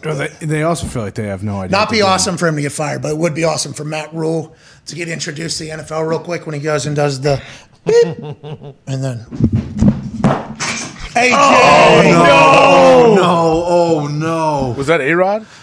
They both broke. It was both. Oh no! Wait, who's the other? Who else broke? Well, Bubby. I just want to let Robert Mathis went down. We're gonna have to get another one. Oh my goodness! Aaron went down. This is all your fault though, because remember you pushed everything. Yeah. Your towel. I didn't move. No. AJ, no. why'd you do Did that? Robert's leg fall off? Can we His have foot? Yeah, his whole body fell off, dude. And A-Rod's head is gone. His head is. Can we please have a moment of silence for those two incredible pieces of art that I have been very proud to have on my desk I'm gonna be sick. for some Bob time. Ross is gone soon. You can tell. No, but hey, by the way, Bob is looking down at them. shout out Jared. Shout out Jared. Yeah. Man, what a run, boys. Man, good run. Robert, you were new. Bobblehead Robert, you're very new. Just got you. Very new. You didn't get that good of a run, but you were incredibly well done. We just lay him next to AJ's dead body on the desk. Yeah, well, I don't know if we should continue to just have a burial site here. Should we set up a graveyard maybe and put some gravestones next to him? Robert's left foot is gone. Oh no! Hey, he still gets to the fucking quarterback. Yeah, he can. Let everybody know he will still get to the quarterback. He can run that hoop. If you get him a body guru with a gi, he's going to get to the quarterback. That's Dwight Freeney, not Robert. I think Robert would have told the gi guy to get the fuck home. But Aaron, We need to get some the hat is laid down. Oh, he lost both feet. Moment of silence for the run of both of those bobbleheads on the desk. For those that are just tuning in, you don't even know how long those two have been there. Well, Rob, very recent. Who would have thought if you balance a bobblehead on a whiskey bottle on the edge of a table and you bang on it that it would fall? Welcome back to the show. There's 40,000 people watching this. Great to see you. I am so sorry to the artist that made those. Remember last time, the artist community, there's a couple people in the artist community that got so mad at me whenever one fell off because it broke or whatever. You have no idea how much time it took. It was like, I thought I was displaying the art pretty well. Okay? Yeah. I thought I was displaying the art and appreciative of the art. Although AJ did push it closer to the edge, which... Yeah. Yeah, you did. You moved every item on the desk 6 centimeters forward. Like that machine at Dave & Buster's where you just keep putting the token in. And Yeah. That's what you are when you come in here. You're like a snowplow with that jaw. Oh, wait. I mean, the telescope. Ladies and gentlemen, it is time to debut a brand new Aaron Rodgers. Where did that come from? He's wearing the 18. The 30, 19. Looks real 1960. stable. Oh, yeah, it's not going bad. anywhere. I think That's he's- what zoom in. That's a good one there. What is he? He's taking a shotgun snap or is he catching Yeah, the ball? yeah. He's right before calling timeout here. He's trying to take down the entire defense. He might call a timeout, might snap it late, whatever the case is. That's him right there. I give him. I'll take the under of 10 days before he's broken. I'd like to shout out the artist that did this. The artist that did this, Big Sky Customs, Bob Brown. Thank you. Thank you, Bob. I'm sorry your work's gonna get broken on this show, Bob. Dude. It's going to get displayed on the I show. know. Put it Bob. on that You're whiskey welcome. bottle again. I mean, that's a slapdick whiskey bottle. It's not. It's sturdy. Put it on the ball. What's the over/under, please, on this thing? 10 days. All right, I'll take you over. 10 shows. Oh, it's like business days. But what's next week? We're taking off Friday. Yeah, so no, it's just 10 days. Just 10 days from today. It's going to have to be just 10 days Starts from today. Well, no, because if the show's not on, that doesn't count as a day. No, that's stuff falls from the ceiling. You're here. We don't even Jostles have the a desk. ceiling, dude. There's a chance that Aaron gets attacked from blind side out of nowhere. That's right. Okay, fair enough. 10 Not days. if Michael Orr's protecting him. Thank you. Using a jackhammer out back for the parking lot. Look at that. That thing's not going anywhere. Got locked in. That's good base. That's why he's such a good athlete. It doesn't matter about his pinky toe because look at his goddamn base. Yeah. Unbelievable. Yeah. All right, good luck. Need you for 10 days, pal. Come on, Aaron. Come on, Aaron. You got this, Aaron. All right, let's talk about some NFL stuff other than Aaron. Kamara and Taysom Hill were on the same field winning football games together. And I think this is the recipe for the Saints for the rest of the season. I don't know if they were on that playoff picture. I did not view it. I have no idea why Taysom Hill was not starting at quarterback earlier. Why did they have Simeon come in? There was a conversation there for like a week, 2 weeks. Is Simeon the guy? Is Simeon the guy? Well, Taysom Hill, the Steve Young, the man who signed a contract that in there says if he goes on to become the quarterback, he makes $40 million. If not, he makes $10 million. Sean Payton. I don't know what Sean McVay thinks of Taysom Hill. I assume he's a big fan. Loves the way he plays football, man. Yeah.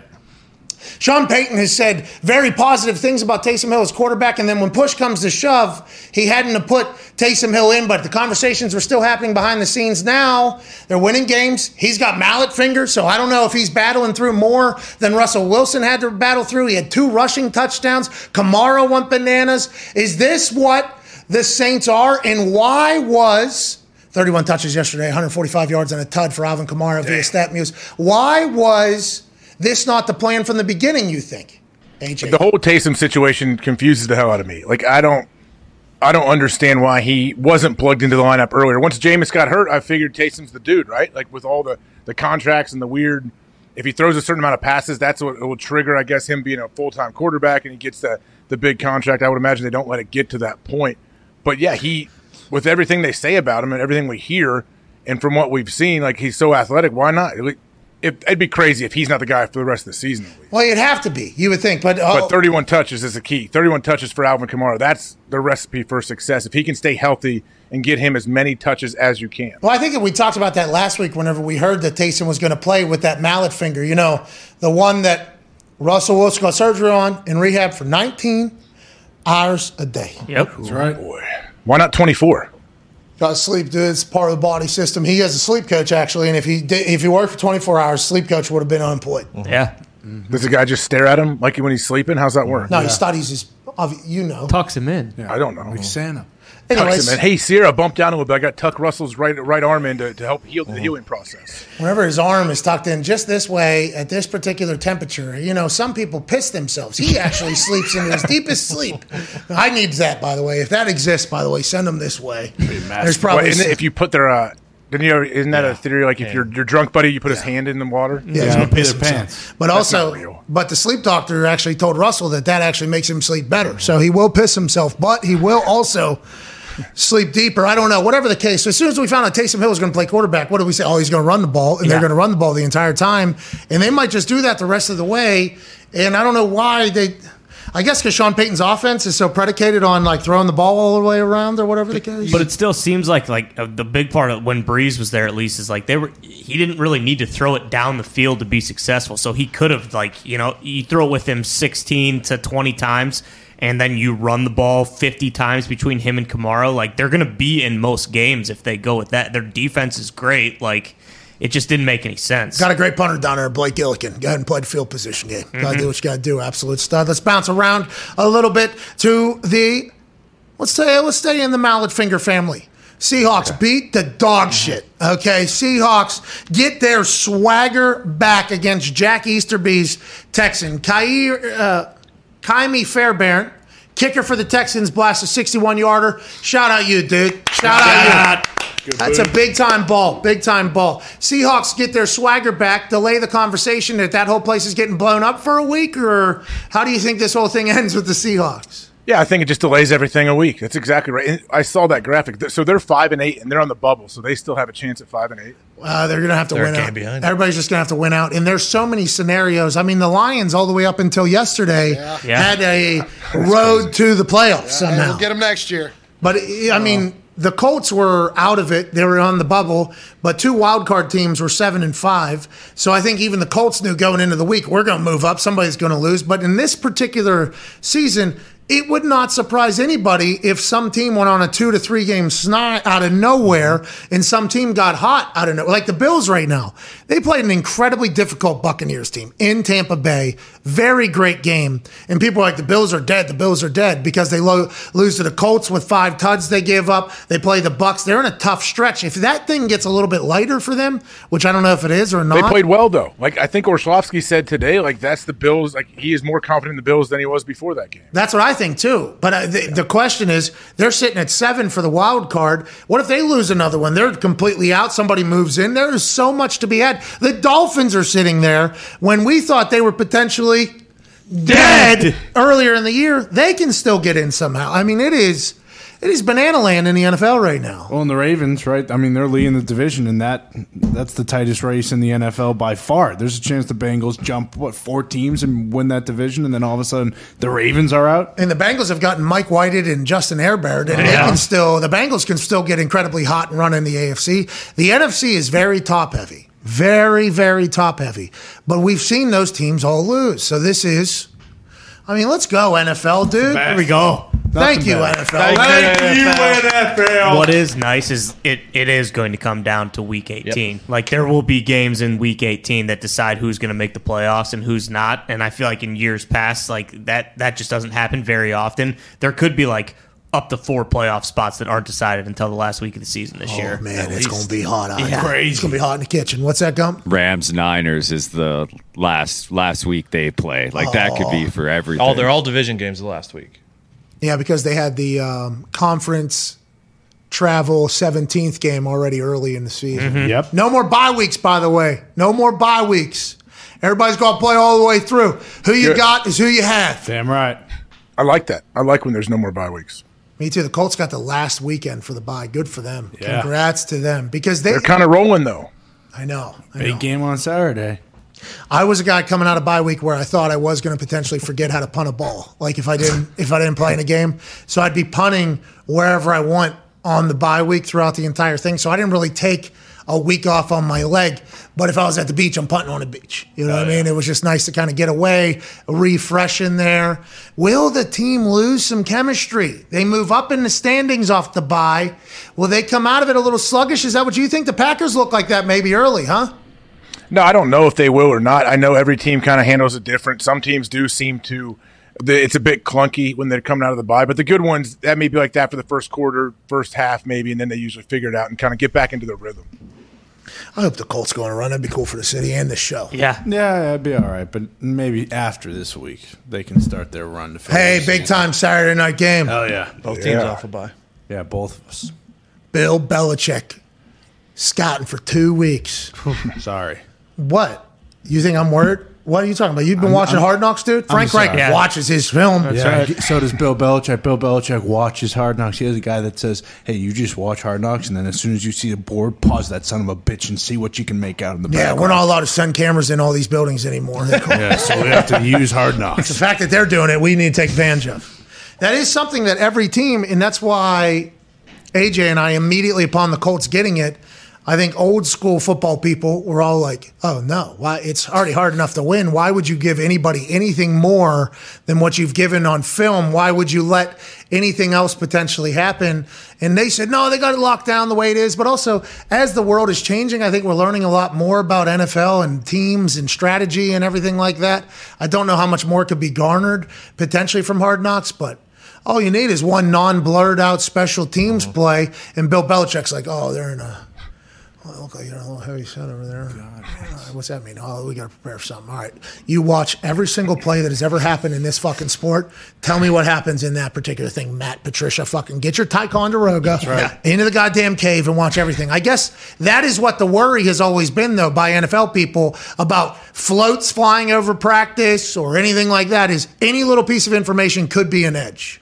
Even schedule, like even how they schedule their day is a thing I know coaches are very protective of, and they don't want other like organizations know. When a lot of teams do it now where they don't practice Friday and they practice Saturday, and they call it like their Friday day is like walkthrough / big rehab day and you have like different stations you can go to. When that was like starting to kick up in the NFL, I know like coaches were trying to be real secretive on how they schedule those days, what they did, what the Saturday looks like.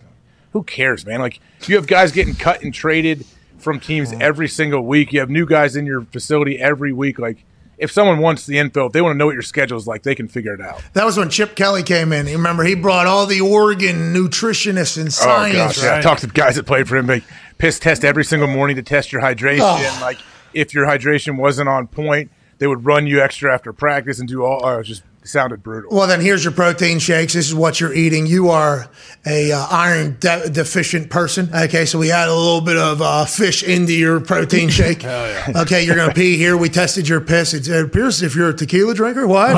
Okay, well, you're getting piss tested for that every single day. And they were the ones that brought in the Saturday workout before a Sunday game. Get the blood flow. Your body actually responds better from that via a sitting off or sitting out. Because we had a couple guys come from Philadelphia. Colt Anderson, my personal protector, the Montanimal, an absolute stud from Montana, a guy who's coaching now. He came over, and on Saturday, he would start doing like these real workouts in the gym. Like I would just do a couple, let's get these arms pumped a little bit. And we got to walk through, then we're going home. He was doing like full workouts on Saturdays. I'm like, what the fuck are you doing? He was like, sports science, there's a thought that getting a workout the day before actually maximizes your outcome the next day or something like it has become a lot of that. And because we're always Friday on, Saturday, walk through, get out. And then as I heard that kind of changing, I was like, really interesting. And then when I called the Packers Lions game and we went to the Saturday practice, I was expecting not a lot of shit to happen. A lot of shit was happening. They were like throwing deep, like it was real practice. Yeah. Like I was there when we switched and started doing that, where the Friday was like the rehab walkthrough day and then Saturday was your normal Friday practice. Yeah. And it was legit practice and trying to be on and off the field as quick as you can, but like get some good burst in there and run around and bounce around. And then hopefully the next day, like with their sports science, they say you're, more springy, your legs have more in them, like all this less lactic acid, I guess. I don't know. I mean, I like the schedule. I like the change. Oh, so you believe that's science, but mouth guard I didn't mind it. Like I liked having that Friday day. It was cool. And Saturday practice, whatever, as long as it's not 2-hour practice on Saturday. What about mouth guard science? Why didn't you believe any of them? I mean, for me personally, it just didn't work. How come? I'm not going to tell you what to do or anyone else, but for me, I don't like it. Why? I like to be able to speak. I like to be able to breathe, and I hate wearing a mouthpiece. Probably wouldn't have had to get 4 root canals. Yeah, what about your teeth? His teeth were disintegrated. Give and take. I wish Walt Anderson would have looked in your mouth and said, open your mouth. There's no rule yet. There's no rule. College there is, right? Yeah, college. No, I didn't wear it in college. I stopped after my sophomore year. There's no rule. Dude's a maverick, bro. Holy shit. Bro, you're such an outlaw. There's no rule. Have you ever seen him, 15-yarder, this guy's not wearing his mouthpiece? They don't throw it. They don't do that. Well, I mean, maybe they should look out for people's teeth, but there is a lot of people that hate the mouth. I never wore one. I mean, I don't know what I would do. That'd be awesome if you had a huge mouthpiece hanging off your face mask. The fucking baby binky one? Yeah. With the strap to the too tiny? That would have been awesome. Oh, let me fucking strap it up, dude. In college, it's a timeout. You take a timeout from them. Really? Whoa. Yeah. So when I had that hit against Denver, Trindon Holiday, Yeah. after it happened, the ref, who I knew, I forget who it was, but I always had a pretty good relationship with the refs. I guess not, is what I'm hearing.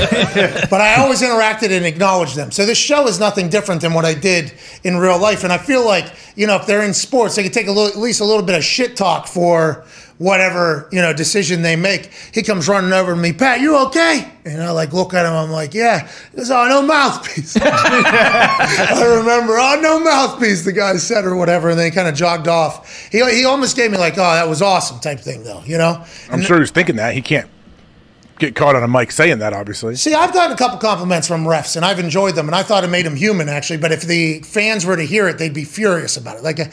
I had a good punt or whatever, and I think Steratory even one time was like, rocket, Patty, absolute rocket. I'm like, oh, thank you, Gene, jogging off. But if somebody heard that, they're like, is this guy a fucking fan of somebody on the Colts? Does that mean he's screwing over our team?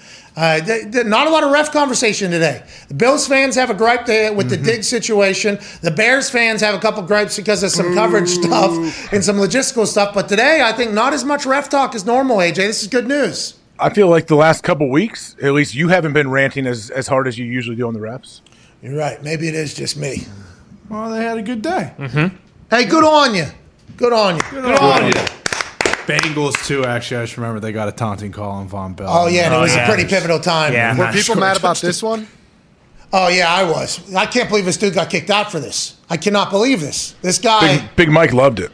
Absolutely. Big Mike was actually there in the shot looking at it, and then you see him walk out of the shot. It's not like Big Mike went to stop it. No, Big Mike was like, all right, go ahead. Go ahead, Lale. This guy hit your quarterback. Do what you got to do. Kellen Moore there. Hey, I'm going to throw the ball with 4 minutes left up a bunch. Don't you worry about it. Don't you worry about it. Without Leo Collins in. Yeah. Uh-huh. Ridiculous. What are they doing? Why is he doing that? I thought you paid Zeke all that money to give him the goddamn ball. What are we doing? Run the clock. This is becoming a storyline. I don't like that he got thrown out for that, though. 15, maybe. But I don't like that he got thrown out for that. I think we should have been, obviously can't do this, can't do that. But also, what about sticking up for your teammate and being like a great teammate? How come that isn't like factored in at all by the ref? Because I guess the ref got deboed by the guy who got pushed. Yeah, right. It's hard to see past that. The ref kind of got punked out right there. That's on us. Yeah, it should. Intent should be taken into consideration, but it's obviously not. Not when you get fined and not in this. Isn't the rule book say, hey, if you throw a punch, you're out? Yeah, but he hit the low. That's the question. What is a punch is my question. Yeah, because some people open hand and it's 15. And then some people... if you open hand them hard, they consider it a punch, though, don't they? Yeah, but then sometimes it's considered just 15. It's like a pick and choose thing. So I feel like sometimes it is, intent is are both people going at it. And then, I guess if the ref doesn't get just fucking deboed out. What if it's a really hard two-handed push to his face mask? Is that a punch? Or just a poorly placed block, Yeah. Hey, just hands to the face. Yeah. That's what makes no sense is some of those were like the hands to the face calls. Like those guys will get deep up in the face mask and like be very violent about it, and they don't treat it. It's just 5-yard penalty. Zito said he found the rules here. Rule summary, view official rule. Article 1, prohibited acts. There shall be no unsportsmanlike conduct that applies in any act contrary to the generally understood principles of sportsmanship. Such acts specifically include, among others, throwing a punch or a forearm or kicking an opponent even though no contact is made. Kicking at an opponent. Kicking at an opponent. Even if you Hasbullah. So if I whiff? Oh. Yeah, if you Hasbullah, if you give a swing or you back up or anything like that. Remember that one straight kick that Hasbullah delivered at one UFC event? Oh, yeah. Oh, yeah. But there was another one that he didn't connect. That would have been grounds for disqualification if you do that. But if you start swinging, what TJ Watt, I guess in his celebration, Careful. There's Cassius Marsh. The best Maybe the ref's roundhouse kick there is. That fucking guy. That thing was awesome. And then afterwards, I told you motherfuckers I was going to do that in practice. I told you I was going to do the roundhouse backhand springy, full gi, black belt spinning kick thing. And I did it right here in your fucking face. And then that's a penalty. Get him out of here. Did Joey Bosa get flagged for his celebration? Yeah. No, I don't think so. Great celebration. I would love to see more of that. The teabag, that's awesome. Let's go to let's go back to the rules here.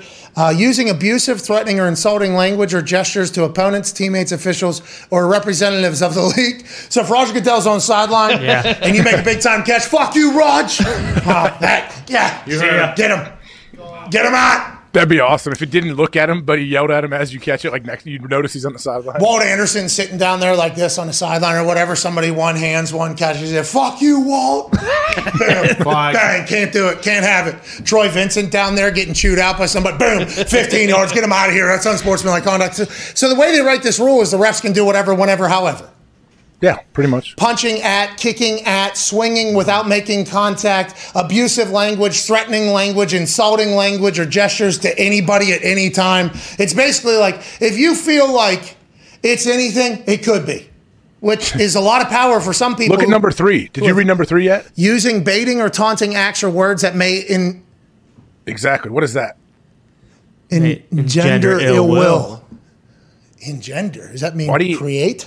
I believe so. Oh, I'm sorry. Why do you have to use the word engender? Is that I don't know if I've ever seen it used. So this is a lot what happened with the contract between us and FanDuel. Me and Phil were like, I ain't doing this. Can we reword this? In the FanDuel's credit, They absolutely were like, hey, we got you. You guys are a couple stooges when it comes to this type of stuff. We normally deal with just other lawyers that are taught all of these words and what all these things mean. And that's why rule books potentially are tough to read, because it's literally written for somebody else who has to go through an entire education system to understand and read what it is. Engender is probably a word that a lot of the smart people that are new to watching this show are thinking to us, how did you idiots not know this existed?